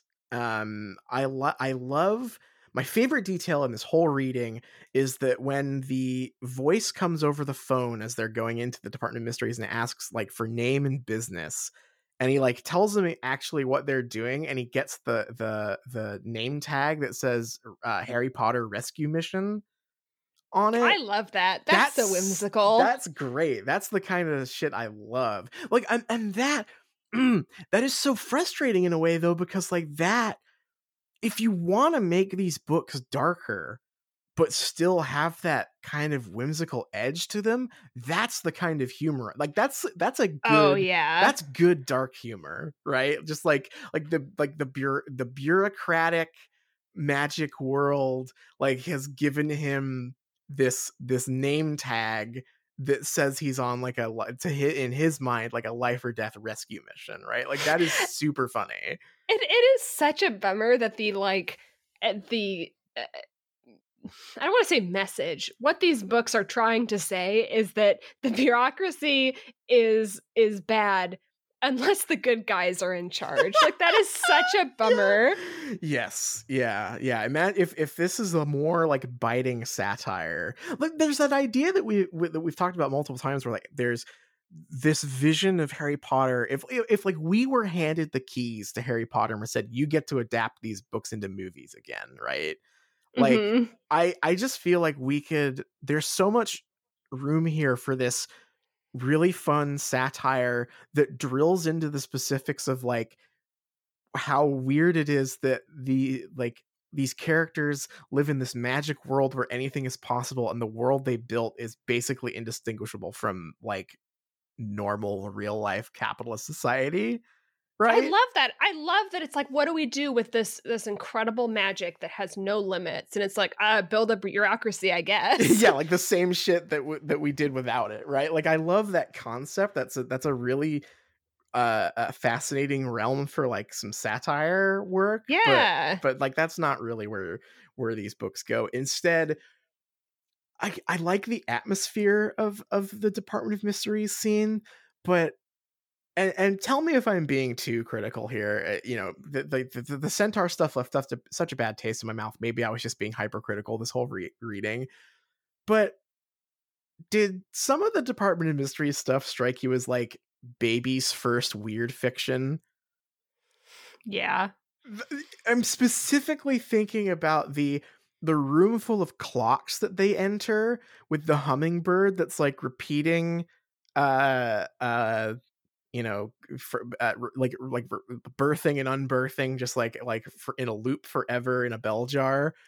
And like I had honestly completely forgotten about that until you are just saying it right now. I'm like, oh yeah, but I just didn't even. It's just so like the mystery of time, right? Like that's we have the time department. It's just like, come on, it's a little much, I think. Or not, no, actually, I take that back. It's not a little much. It's not enough. It's not weird enough. If you're if the thing that is hiding in the super secret dreamscape department that Harry has been teased about for an entire book, I want to see something fucking weirder than like, what if there were a bunch of clocks, right? Like that's just not enough, right? I think that this book should have leaned into that stuff way, way more, and the whole time. Why could have Harry not have been seeing that imagery in his visions and stuff? If his dreams had all that weird shit in it, that would be cool. Or the veil, if the veil had been in his dreams more. Because I will say, I think that scene where they see the veil and like Harry gets really interested in it and Hermione gets like super antsy about it, I thought that scene was pretty cool. I like that a lot. Yeah, like that imagery is very vivid, and also spooky, because I think as we find out, like this is like the execution room, right? Like Yeah. this is how criminals are executed, and so like this description of it being like a dais with like an amphitheater like seating arrangement around it is so creepy, and like has implications that are fascinating. I thought that part was actually quite cool. Yeah, and I will always like a corny thematic thing for Harry. I think again, like the theme that I like the most about Harry Potter is usually about Harry embracing death, right? Like Yes, I love that he is attracted to that. I do like the little parallel with Luna there, because I think she also hears stuff coming from the veil, but I think that stuff is like is spooky and fun. Yeah, that stuff is really neat. So yeah, I was ragging on the time room and the orbs, but I think that part's cool. But yeah, well, how about these orbs, huh? The orb chamber. We finally get to check out these orbs. Orb room. We're finally here. We're finally here. Room full of orbs. There's a lot of orbs in there. The ballroom dancing. Is that anything? I mean, sure. I mean, there's all those balls, and they're this whole book has been dancing around that. That's true. Dancing around these balls. Dancing around the balls. So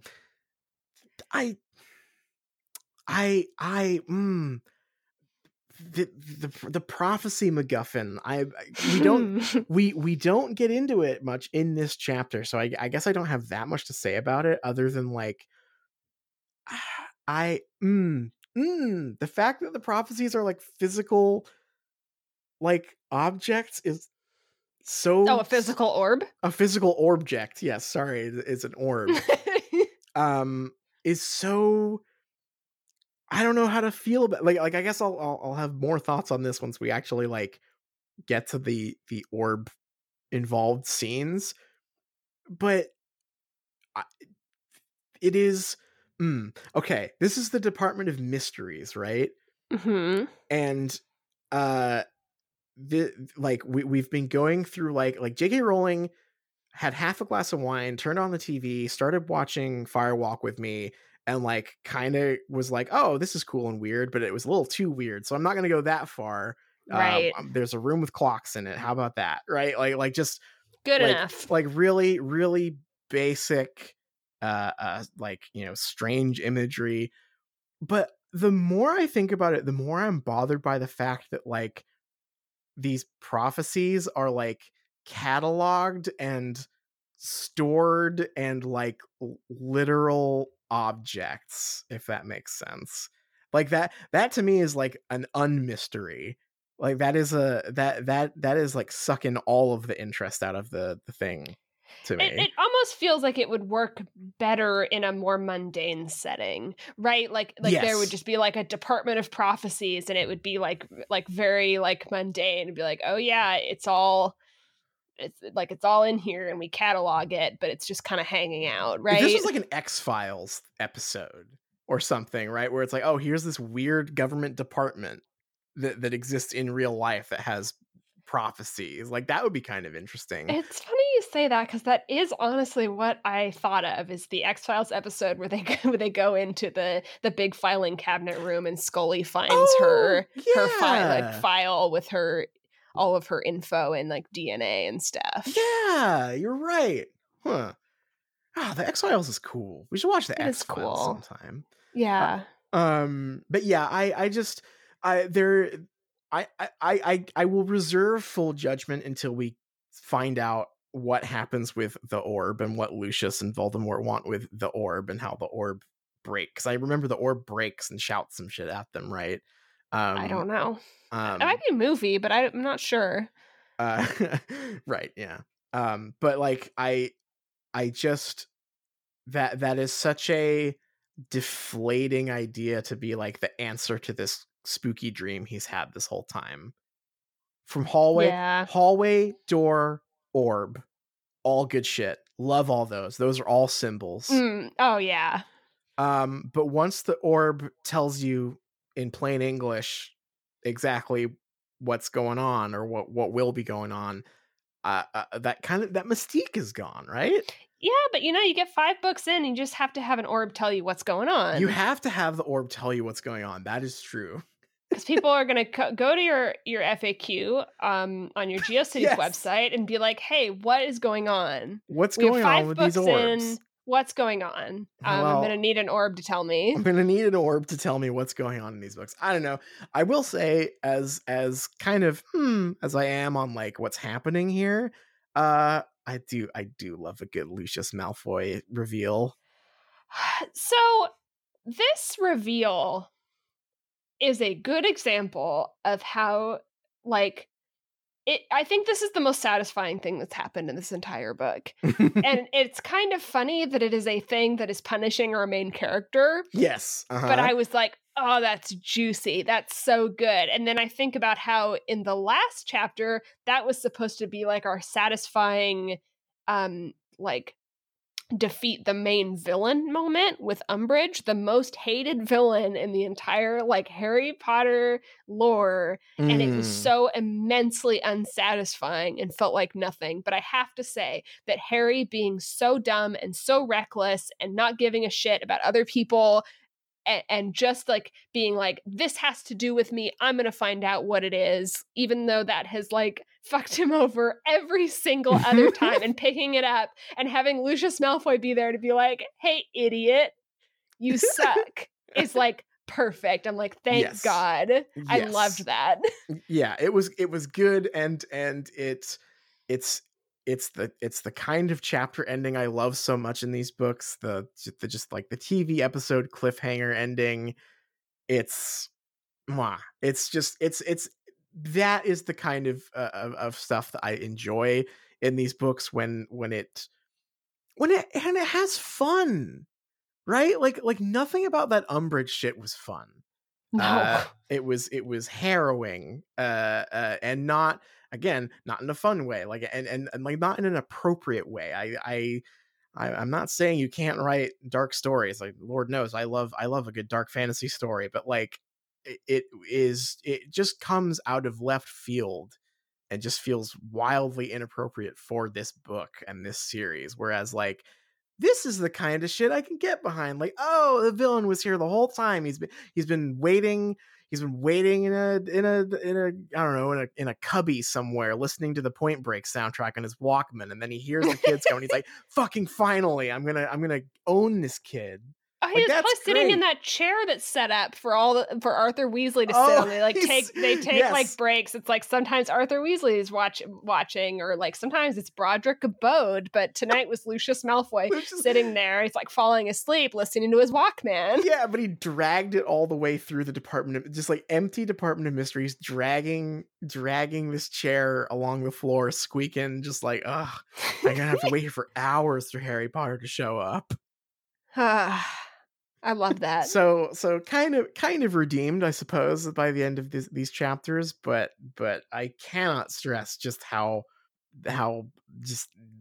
cat banana face I was at our first chapter here. Just definitely really, really gnarly, unpleasant stuff. Have you got anything else to say on these chapters, or shall we take a break and come back and explore J.K. Rowling's website? That sounds good to me. All right, we will catch you after the break.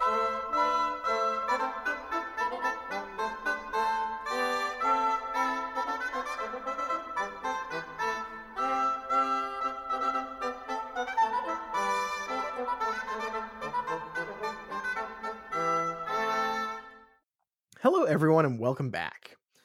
If you have not been listening to our bonus episodes, this will be news to you. We are finally taking the plunge into J.K. Rowling's old website on the Shrieking Shack. On the Patreon episode, we kind of dug into her old rumors section, and today we're going to be digging into the rubbish bin on our main episode. Now, for those who don't know, because we've mentioned it offhand, I think, a few times in a few episodes, but I don't think we've dedicated a segment to it yet. J.K. Rowling had a GeoCities ass website in the early 2000s. We are looking at a Wayback Machine instance from November 2005. And she basically treated it like a blog. It used to just be like a professional, like, here's links to buy the books website, but it kind of spun out into like classic blogger stuff, which is really fun to get into now, considering that she's like not on Twitter anymore, and like I need my toxic JK content. Oh yeah. I thrive on her weird writing, and this is a particularly special section of her website called the Rubbish Bin that lists and grades stories about her in the news by how toxic they are, is what she says. That's so perfect.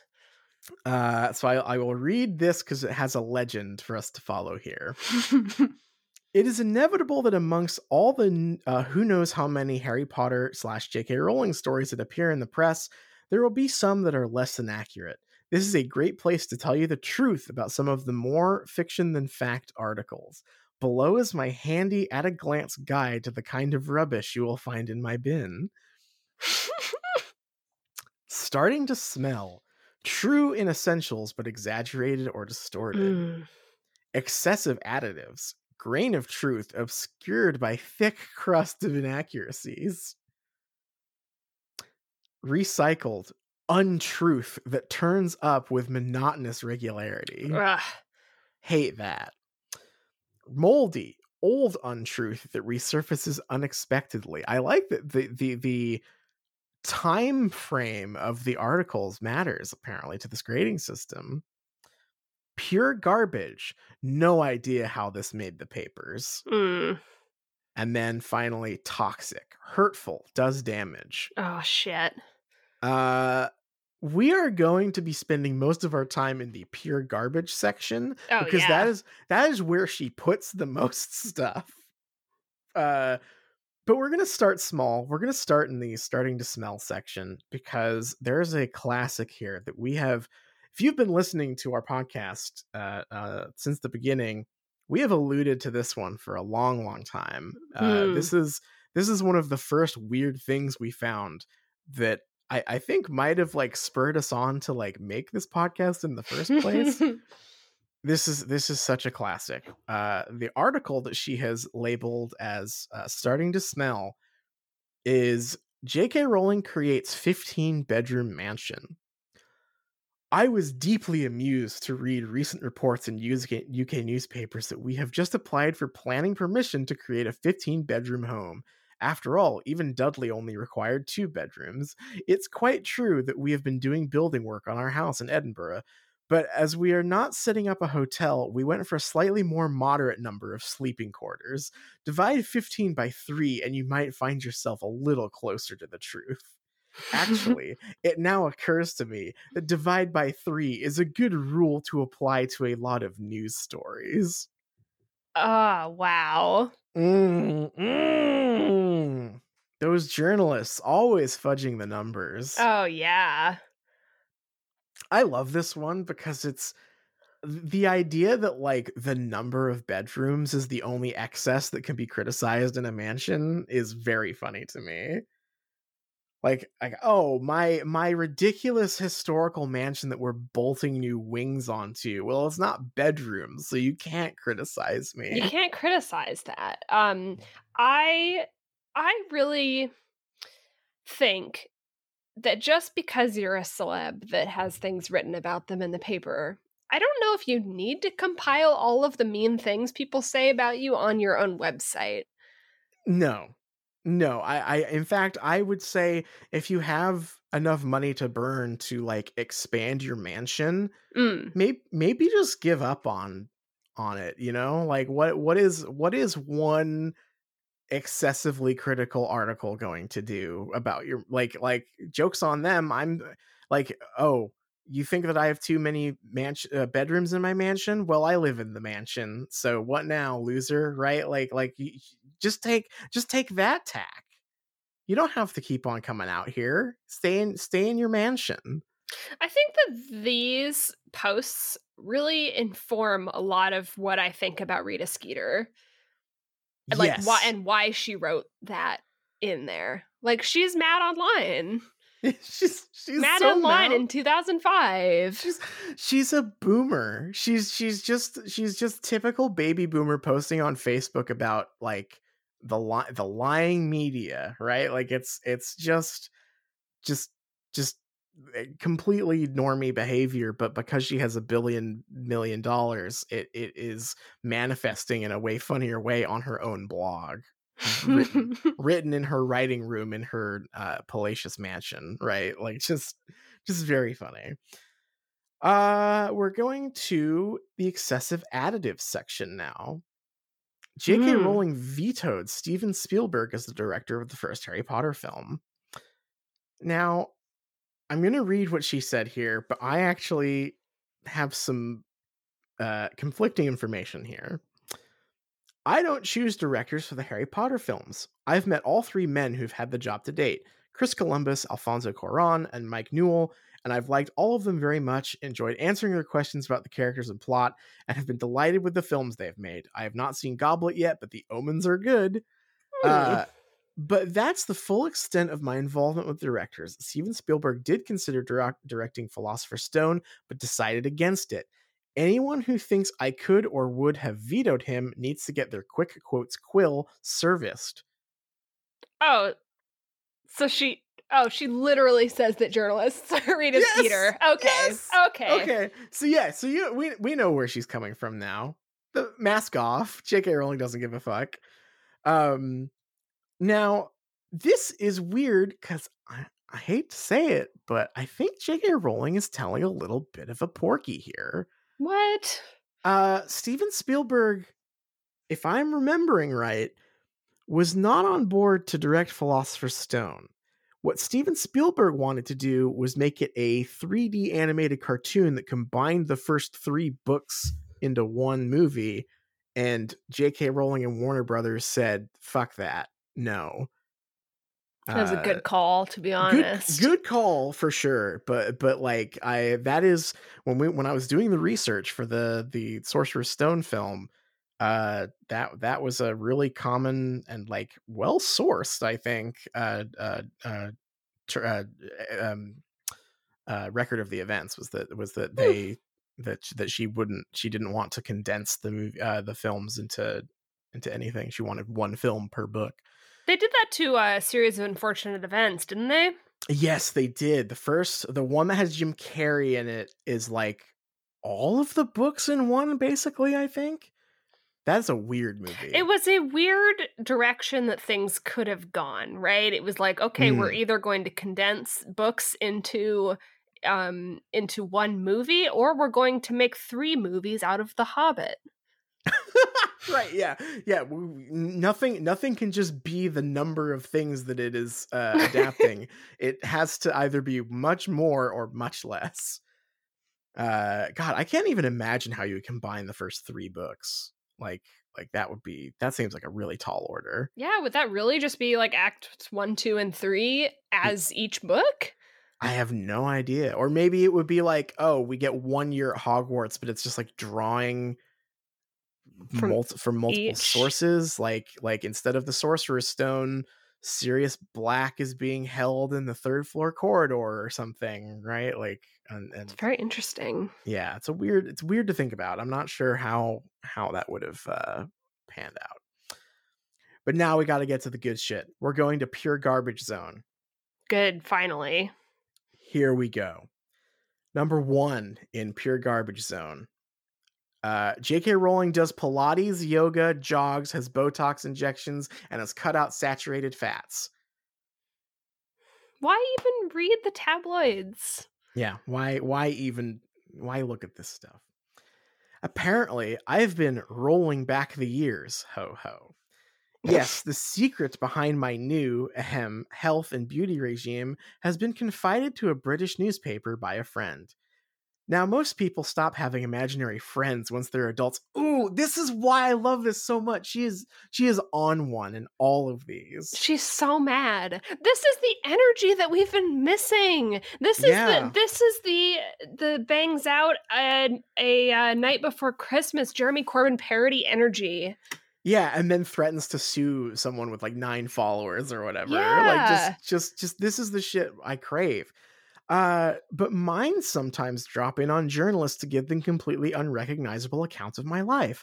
My carbon-based friends, however, if asked whether I jog, do Pilates and yoga, have a frozen forehead, or refuse cake, might well suffer some kind of mirth-induced internal injury. Ho ho ho. It would be churlish not to thank the journalist concerned for saying that I look better now than I did in the early days of Harry Potter's success, and I am indeed grateful for the underlying compliment. In the interests of accuracy, however, I must point out that far from losing weight, I've gained a good bit since the before photographs featured in the article. So J.K. Rowling's top tip for the day is eat more. Perhaps my next project could be a revolutionary diet book. Wow. This is a weird one. Because obviously this article is weird. This is some, typical invasive tabloid stuff. But like you say, why address this at all? The other thing being, like, I don't know if this is something that like you've noticed, but in the documentaries and stuff we've watched, J.K. Rowling does look a lot like younger in more recent stuff than she did in older stuff. But I think the answer to that is simply she has a fuck ton of money to throw around. She's got a lot of money. Yes. She's got a lot of money to spend to pay stylists with, right? Like sure, that is I would. Yeah, totally. That's not a criticism at all, right? I feel like she should have taken her own advice here and maybe just read this as the, taken the underlying compliment here, right?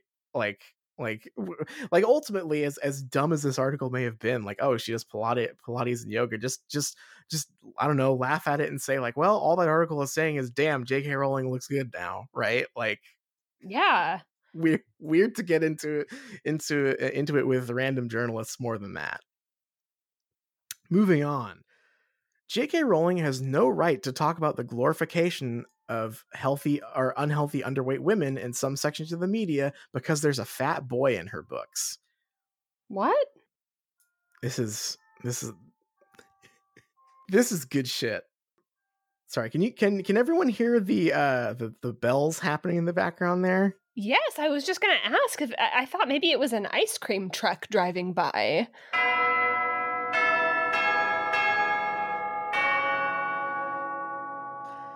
We're back. Ask not for whom the bell tolls. It tolled for me, apparently. That was a little spooky. Yeah. The last thing I heard was, does anyone else hear these bells? And then it disconnected. So a little bit of a creepypasta on the Streetcast today. Oh, I love it. Yeah, sorry. I have a window open because it's been very stuffy, and I'm pretty close to a church that does a noon bell. So. Oh, it sounded like an ice cream truck to me. We were on to the pure garbage section, and we were going to learn all about how J.K. Rowling has no right to talk about the glorification of unhealthy, underweight women in some sections of the media because there's a fat boy in her books. That's a long mouthful of a headline. But yeah, that's not really news. That sounds like an op-ed to me. That's an opinion, I think. Yeah. There have been several variants of this story, all of which were written by people who have never read past chapter 2 of Philosopher's Stone. Oh, come on. I'm sure they have. Or chose simply to ignore what the rest of us fondly term facts. Oh, shit. I thought of listing all the many characters in Harry Potter who are on the plumper side to Oh demonstrate. my god! She's so horrible, to demonstrate what a very diverse group of personalities they are, how they include several of my most important, admirable, and lovable characters, and how overweight in no way equates to bad in my fictional world. Oh, But- come on. So yeah, one, come on, but here's the icing on the cake. But Andy from MuggleNet has done it for me. And then she includes a link to a MuggleNet op-ed. Andy, shit. I really owe you because I've used the time you saved me to type up half a chapter of the book instead. This is psycho. She's just sending her MuggleNet goons after people? What the fuck? They're still writing these to this day. Like these impassioned defenses. I feel like we read some of them for like Crimes of Grindelwald and Yes. stuff. Yeah, well, we read that article about haters. Yeah. But yeah, what a trip. I just cannot imagine being J.K. Rowling, being in her position, having her wealth, and like seeing someone write a slightly negative like op-ed about the portrayal of fat characters in her series, and to go, well, Andy from MuggleNet has dissected your argument, my good sir. Checkmate. Like, oh my god. Chill, JK. Here's another one from the pure garbage section. J.K. Rowling is not a real person, but the name given to a group of anonymous writers. This is just like a joke. This theory originated in Norway, which figures. Excuse me? Excuse me? What? Is there some cultural context I'm missing here? Well, okay, so she sort of contextualizes it with this follow-up, but it is still very weird. Nobody who is familiar with the UK press could possibly imagine that such a massive fraud would remain unexposed for longer than 10 minutes. What? This is a real like buckshot blast that I don't think hits quite the intended targets that she's aiming for here. I legitimately thought that you were going to tell me that like the theory that Shakespeare was a multiple people like originated in Norway or something. Oh, right. Yeah, no, it's still weird. Figures, still fucking Norway. fucking Norwegians. It's always the fucking Norwegians.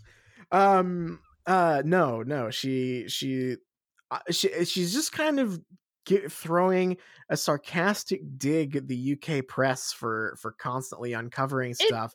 It feels like Norway got caught in the crossfire a little bit. Yeah.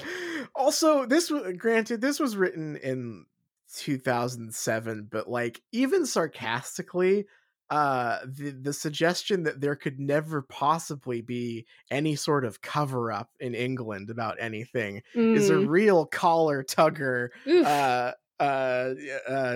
Oof. A couple years she would probably regret this one, I guess. But what a weird scattershot joke here. Just I can't get over it originated in Norway, which figures.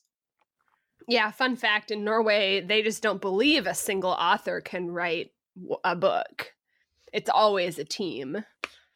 That's just a little Norwegian folk legend. Here's another one. Wait,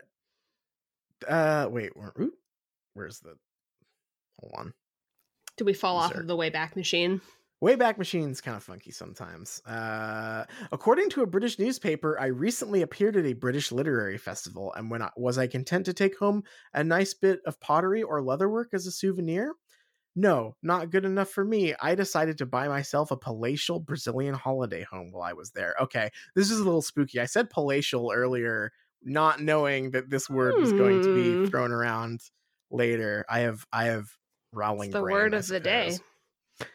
If any Brazilian Harry Potter fans are reading this and wondering why they never got a chance to buy tickets to hear me read, it's because I've never been to Brazil. And if any Brazilian property dealers are wondering why they didn't get my business, it's because I have never bought a house in Brazil either. Not even the sumptuous colonial-style mansion, whose grounds nudge the edge of a forest, described in the article. My imaginary neighbor was Mick Jagger, too. I'd say you couldn't make it up, except someone has. Yeah, it's really important that she call that one out. Yeah, just if you're going to address this at all, just say no, I didn't. Why is it such an ordeal every time? This is a short one, but it's very funny. Pure garbage. Rowling hates Harry Potter. I love Harry Potter and I always will. Beautiful. So stick that in your pipe and smoke it. J.K. Rowling is riled by being seen as a children's author. Absolute garbage. I have said many times that if I remain a children's author forever, I will never see this as being a lesser, easier, or less serious career than writing for adults. Whenever I have discussed the possibility of writing adult fiction, it has nearly always been because an interviewer has asked, might you one day write a book for adults? Again, Joe, you don't have to respond to all these. Mad Online. Uh-oh. Oh no, that one was a 502 bad gay. Okay, thank goodness. This is a good one. This one is just called Joni. Oh. According to a recent article in a UK newspaper, I am known to my good friends as Joni. Just for the record, nobody in the whole course of my life has ever called me Joni. I am looking forward to finding out what my husband calls me. Kevin, perhaps. Wait, what? What? What? What's up, JK? What's up? What? Kevin, I guess. Well, I'm really glad that one was set straight. Yeah. I think this is the last one from our rubbish bin adventures here, but it is a very good one. Harry Potter is based on J.K. Rowling's cousin. Once more, I put fingers to keyboard to state wearily that Harry is a completely imaginary character. He is not based on any of the men I have met during my lifetime who wore glasses, or any of the boys who had a scar somewhere on their face, or any of my friends who went to boarding school. But wait, now I stop and think about it, I'm the real Harry Potter. I wear glasses, I've got a scar, my school had houses, I sometimes got into trouble, so stand by to read a story in some tabloid tomorrow titled Rowling Demands Half Share of Own Royalties. What is she hiding? She's fucking on one. Unfortunately and depressingly, these sorts of stories crop up all the time. See my quote-unquote biography. There is nothing any author can do to stop people claiming that they have inspired characters. I only tell the truth and trust that readers with a grain of sense will know whom to believe. We did meet Ron, though. Sean. We did meet Ron. We did. She even said that. She even said that was him. So it's only natural that people would speculate, I suppose. Yes, that is the end of the her wonderful, weird journalistic takedown section. There are a couple of other things I would like to dip into very quickly, which is the rumors section. I love rumors. The rumors section is dedicated mostly to her just taking a big old dump on fan theories. She hates these so much. Yeah. And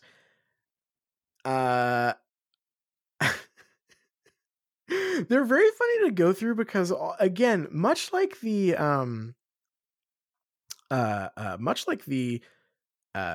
journalism side of this, these are all things that she just really did not have to address. But I'm glad she did, because as usual, she is just in prime internet snark form. This is like J.K. Rowling, honestly, she could have written for the Maddox website. Like, it has that energy. God, it really does. It really has that energy sometimes. Wait, is she behind the Snape Twitter account? That would be the biggest scoop in the world. Could you imagine if we unmasked the Snape account and it's just like J.K. Rowling's alt where she gets to bitch all the time? I still think it's Maddox, but But it's a tantalizing question. What if both are true? Oh, it is shit. Maddox, but Maddox is J.K. Rowling. I thought you were going to say that it was like a Maddox J.K. Rowling team effort.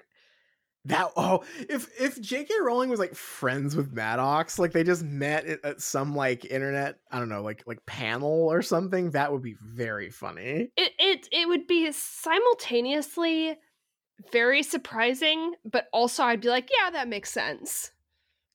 Yeah, sure. I think that checks out. I feel like maybe I'm insulting Maddox a little more than I intend, even though. I want to get into the let's see, the what should I call this, the titling section of this rumors category, because there were, if anyone remembers what it was like being in this fandom, like at the time, between books, like what is the next one going to be called was just like the biggest fucking deal every time. Oh yeah. And like between books like 4, 5, and 6 and 7, there were like enough years that things would like kind of spin out of control sometimes in kind of funny ways. And this one is one of my favorites. Book 6 is called The Pillar of Storge. I am trying very hard not to feel offended that anyone thought this was possible. Storge, for crying out loud. Come on, people, get a grip. What's wrong with Storge? What's wrong with Pillars of Storge? Then this is a follow-up. Book 6 is called The Toenail of Icklebog. Well, if you believe the Storge one, ... What's wrong with the toenail of it? What's wrong with the toenail? And here we go with another one. Book 7 will be called Harry Potter and the Pyramids of Fermat. The Pyramids of Fermat lie a few miles east of the famous Fortress of Shadows, not far from the magnificent Pillars of Storge. Can we please go there? Please. Many tourists prefer to view these ancient monuments at night, where they are illuminated by the green flame torch. She's being a little sassy. I'm just putting those in my notes. Can we take a Shrieking Shack trip to the Pillars of Storge? I feel like Hurtwood House should maybe take a little field trip. The Hurtwood House should take a field trip to the Pillars of Storge and see what we can find. We can go check out the pyramid and the something of shadow. That sounds great. The realm of shadows. Yeah, that sounds awesome. That's so cool. And I have a hard time feeling like that's worse than the camping trip we actually got. Yeah, seriously. Here's another one. Book 7 will be titled Harry Potter and the Graveyard of Memories. Yes! Wow, please. I never thought of that. Now I've got 3 titles to choose from. Kidding. We have a whole Legend of Zelda game here. It's right here in front of us. These are all our dungeons. Only kidding. It won't be called HP and the GOM. Just kidding. It sucks. Just fucking kidding. Ugh. Are there any other title ones? Those are so good. She's so angry about these ones. There will be a chapter in Half-Blood Prince called Lupin's Papers. I've already answered this, but as the rumor is still cropping up in fan letters, I thought I'd reiterate here, there will be no chapter called Lupin's Papers. No Lupin's Papers. 6. No Lupin's Papers. Nor will there be a chapter titled Pettigrew's Pamphlets, Sirius's Circulars, or the Pocket Crosswords of Severus Snape. Hey, why not? I want to know about Snape's crossword. Is that canon? Yeah, is that canon? Hey, Joe? Is that canon? Hey, Joe, is that canon? Let me remind you once again that any quote-unquote information about the contents of Half-Blood Prince should be treated with extreme skepticism unless it comes from this website or from my publishers. The silly season is upon us. There's bound to be an inside leak, i.e. total fabrication, any time now. I I feel like if I were her, I would put at least one of those in the books. It's chapter titles. Who gives a shit? Put Lupin's papers in. Put Lupin's papers in there. Let them go to the Pillars of Storage. Why not? I love silly season. It's fucking silly season, y'all. Book 6 is going to be called Harry Potter and the Green Flame Torch, or The Mountain of Fantasy. Again, these sound fucking awesome. Charlie Bone and the Mountain of Fantasy. And book 7 is going to be called Harry Potter and the Fortress of Shadows. Yes. Yes. Not even close. Who makes these up? And this green torch business seems to be cropping up everywhere. Do you really think getting rid of Voldemort would be that easy? I actually don't know what that last part's about. What do you... I mean, to be fair, she did name the last book after what they needed to defeat Voldemort. Yeah, that is it is weird to use that as your evidence against why it won't be titled something. When, I mean, that's basically what all the titles are, right? Like, they're just like a thing that they go to in the books or pick up in the books. It's not actually like... You think they'll need a green torch, you idiot? You fucking stupid moron. The painting on the walls of the study means something. No, there's no meaning. No, there's no meaning. Oh, okay. I'll skip this one because this requires a visual aid. I forgot that there was a Flash version of this website.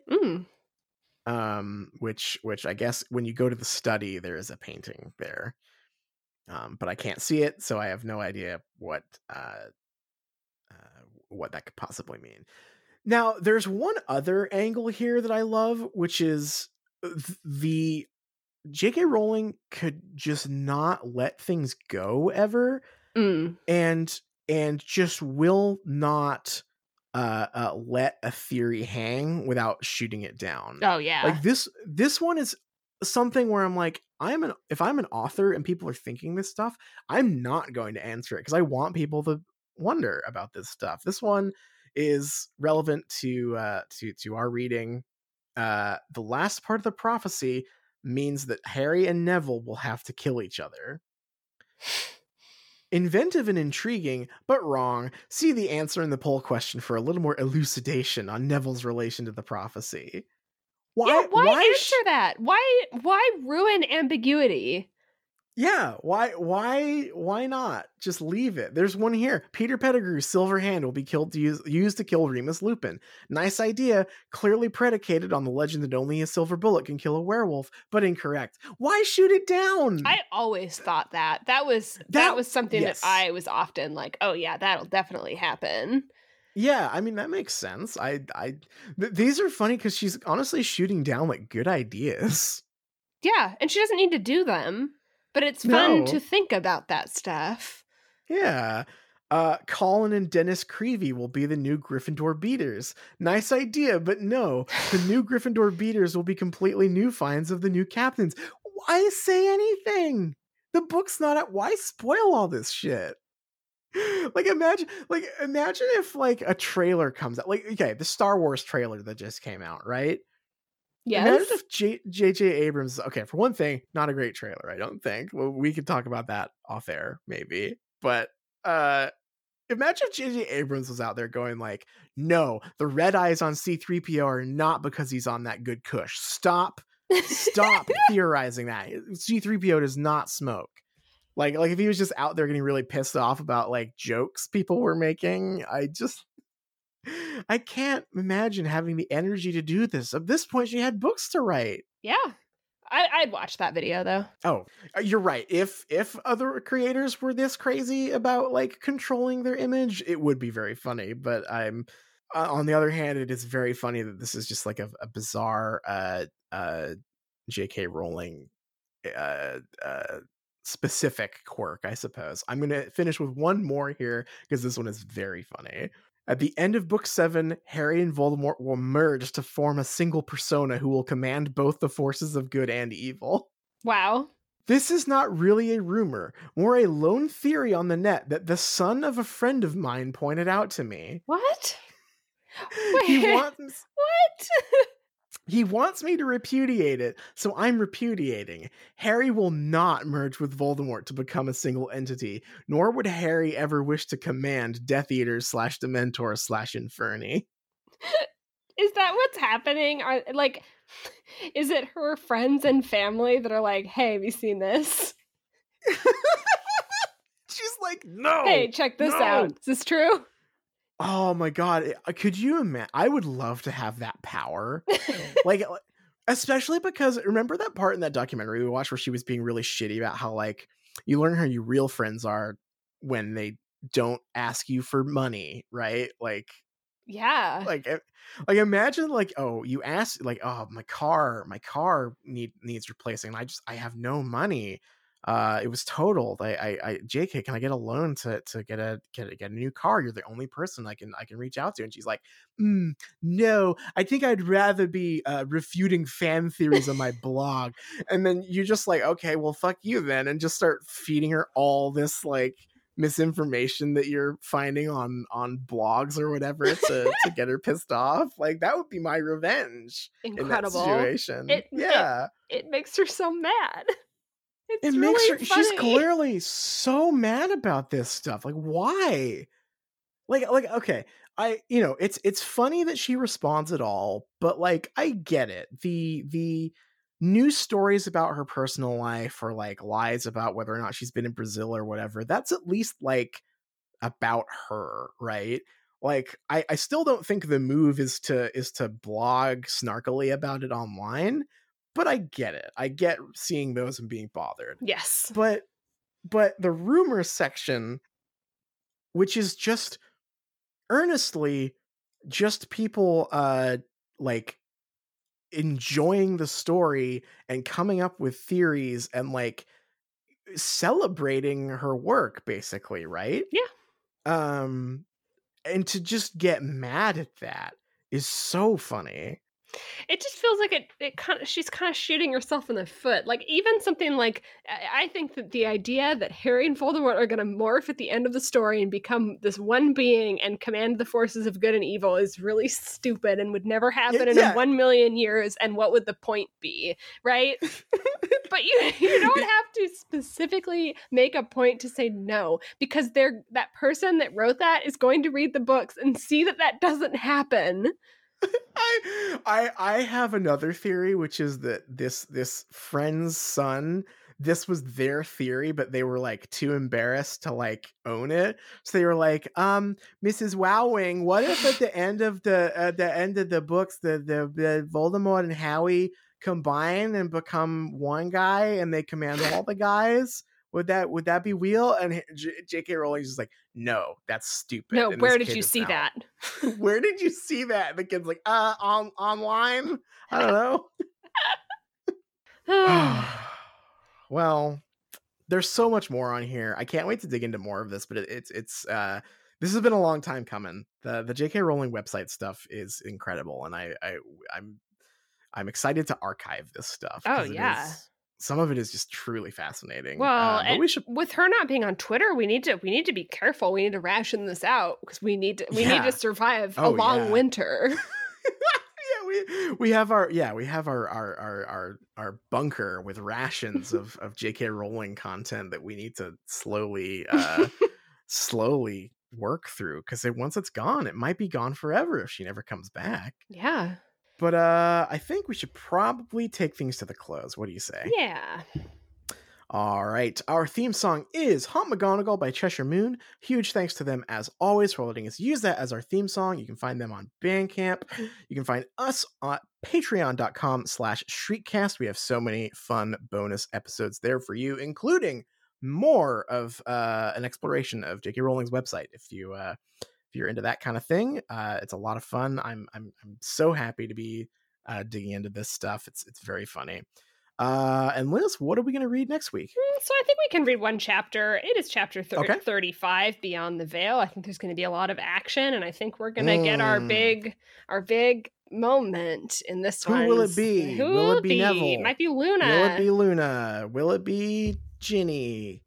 Will it be Bode? Will it be Dingle? Yeah. It's hard. Well, we just don't know. We just don't know. Who could it possibly be? Well, okay. I'm excited. That'll be a fun one. This is a big watershed moment for the fandom. So I'm sure we'll be able to find lots of fun stuff to discuss next week. But we have got to move along and kill Umbridge. Are you ready? Yeah. This is number 27. Beat her to death with a sock. Thanks to my class for that one, ... And then in brackets, Tavid. Class. What? So maybe I'm guessing that Tavid or Tavid, I'm not sure how to pronounce this. Maybe someone in our heroes class suggested this one. Yeah, do you think there was like a vote? Like, hey, gather around, friends. We're gonna vote on one of your suggestions. And who should win but Tavid? Mm-hmm. Yeah. Flute piano, of course. Yeah. Is in the comments. Absolutely not illuminating anything for us at all here. They say, ah ha ha ha ha, Tavid with an asterisk. And that they have typed out with an asterisk. This is very mysterious. We have landed on the mysterious planet, and someone is saying Darmok and Jalad at Tanagra to us. I have no idea what any of this means. I don't think you can beat someone to death with a sock unless there's something in it, but yeah, but this child, they saw some movie where someone gets hit with a blackjack or something, but they don't know what it is. So they just think, damn, if I swing a sock real hard at someone, it'll kill them. I wasn't sure if that's maybe what it was, or if it's like this like theory of like you can kill someone as long as you do it enough. Like any one thing enough will kill someone. I'm not sure, but I'm glad Flute Piano enjoyed it as well, and maybe is in their class. Yeah, I'm getting a very interesting picture of how this project came together because of this. So, well, we did 2 chapters last week and we're doing 1 chapter this week. So, hey, you have room. You have no excuse. Please read another book. Please read another book. But there's a lady there, makes ocean roar seem tame. Better know what you're after if you catch her eye. 'Cause this hot mama is just a cat in disguise.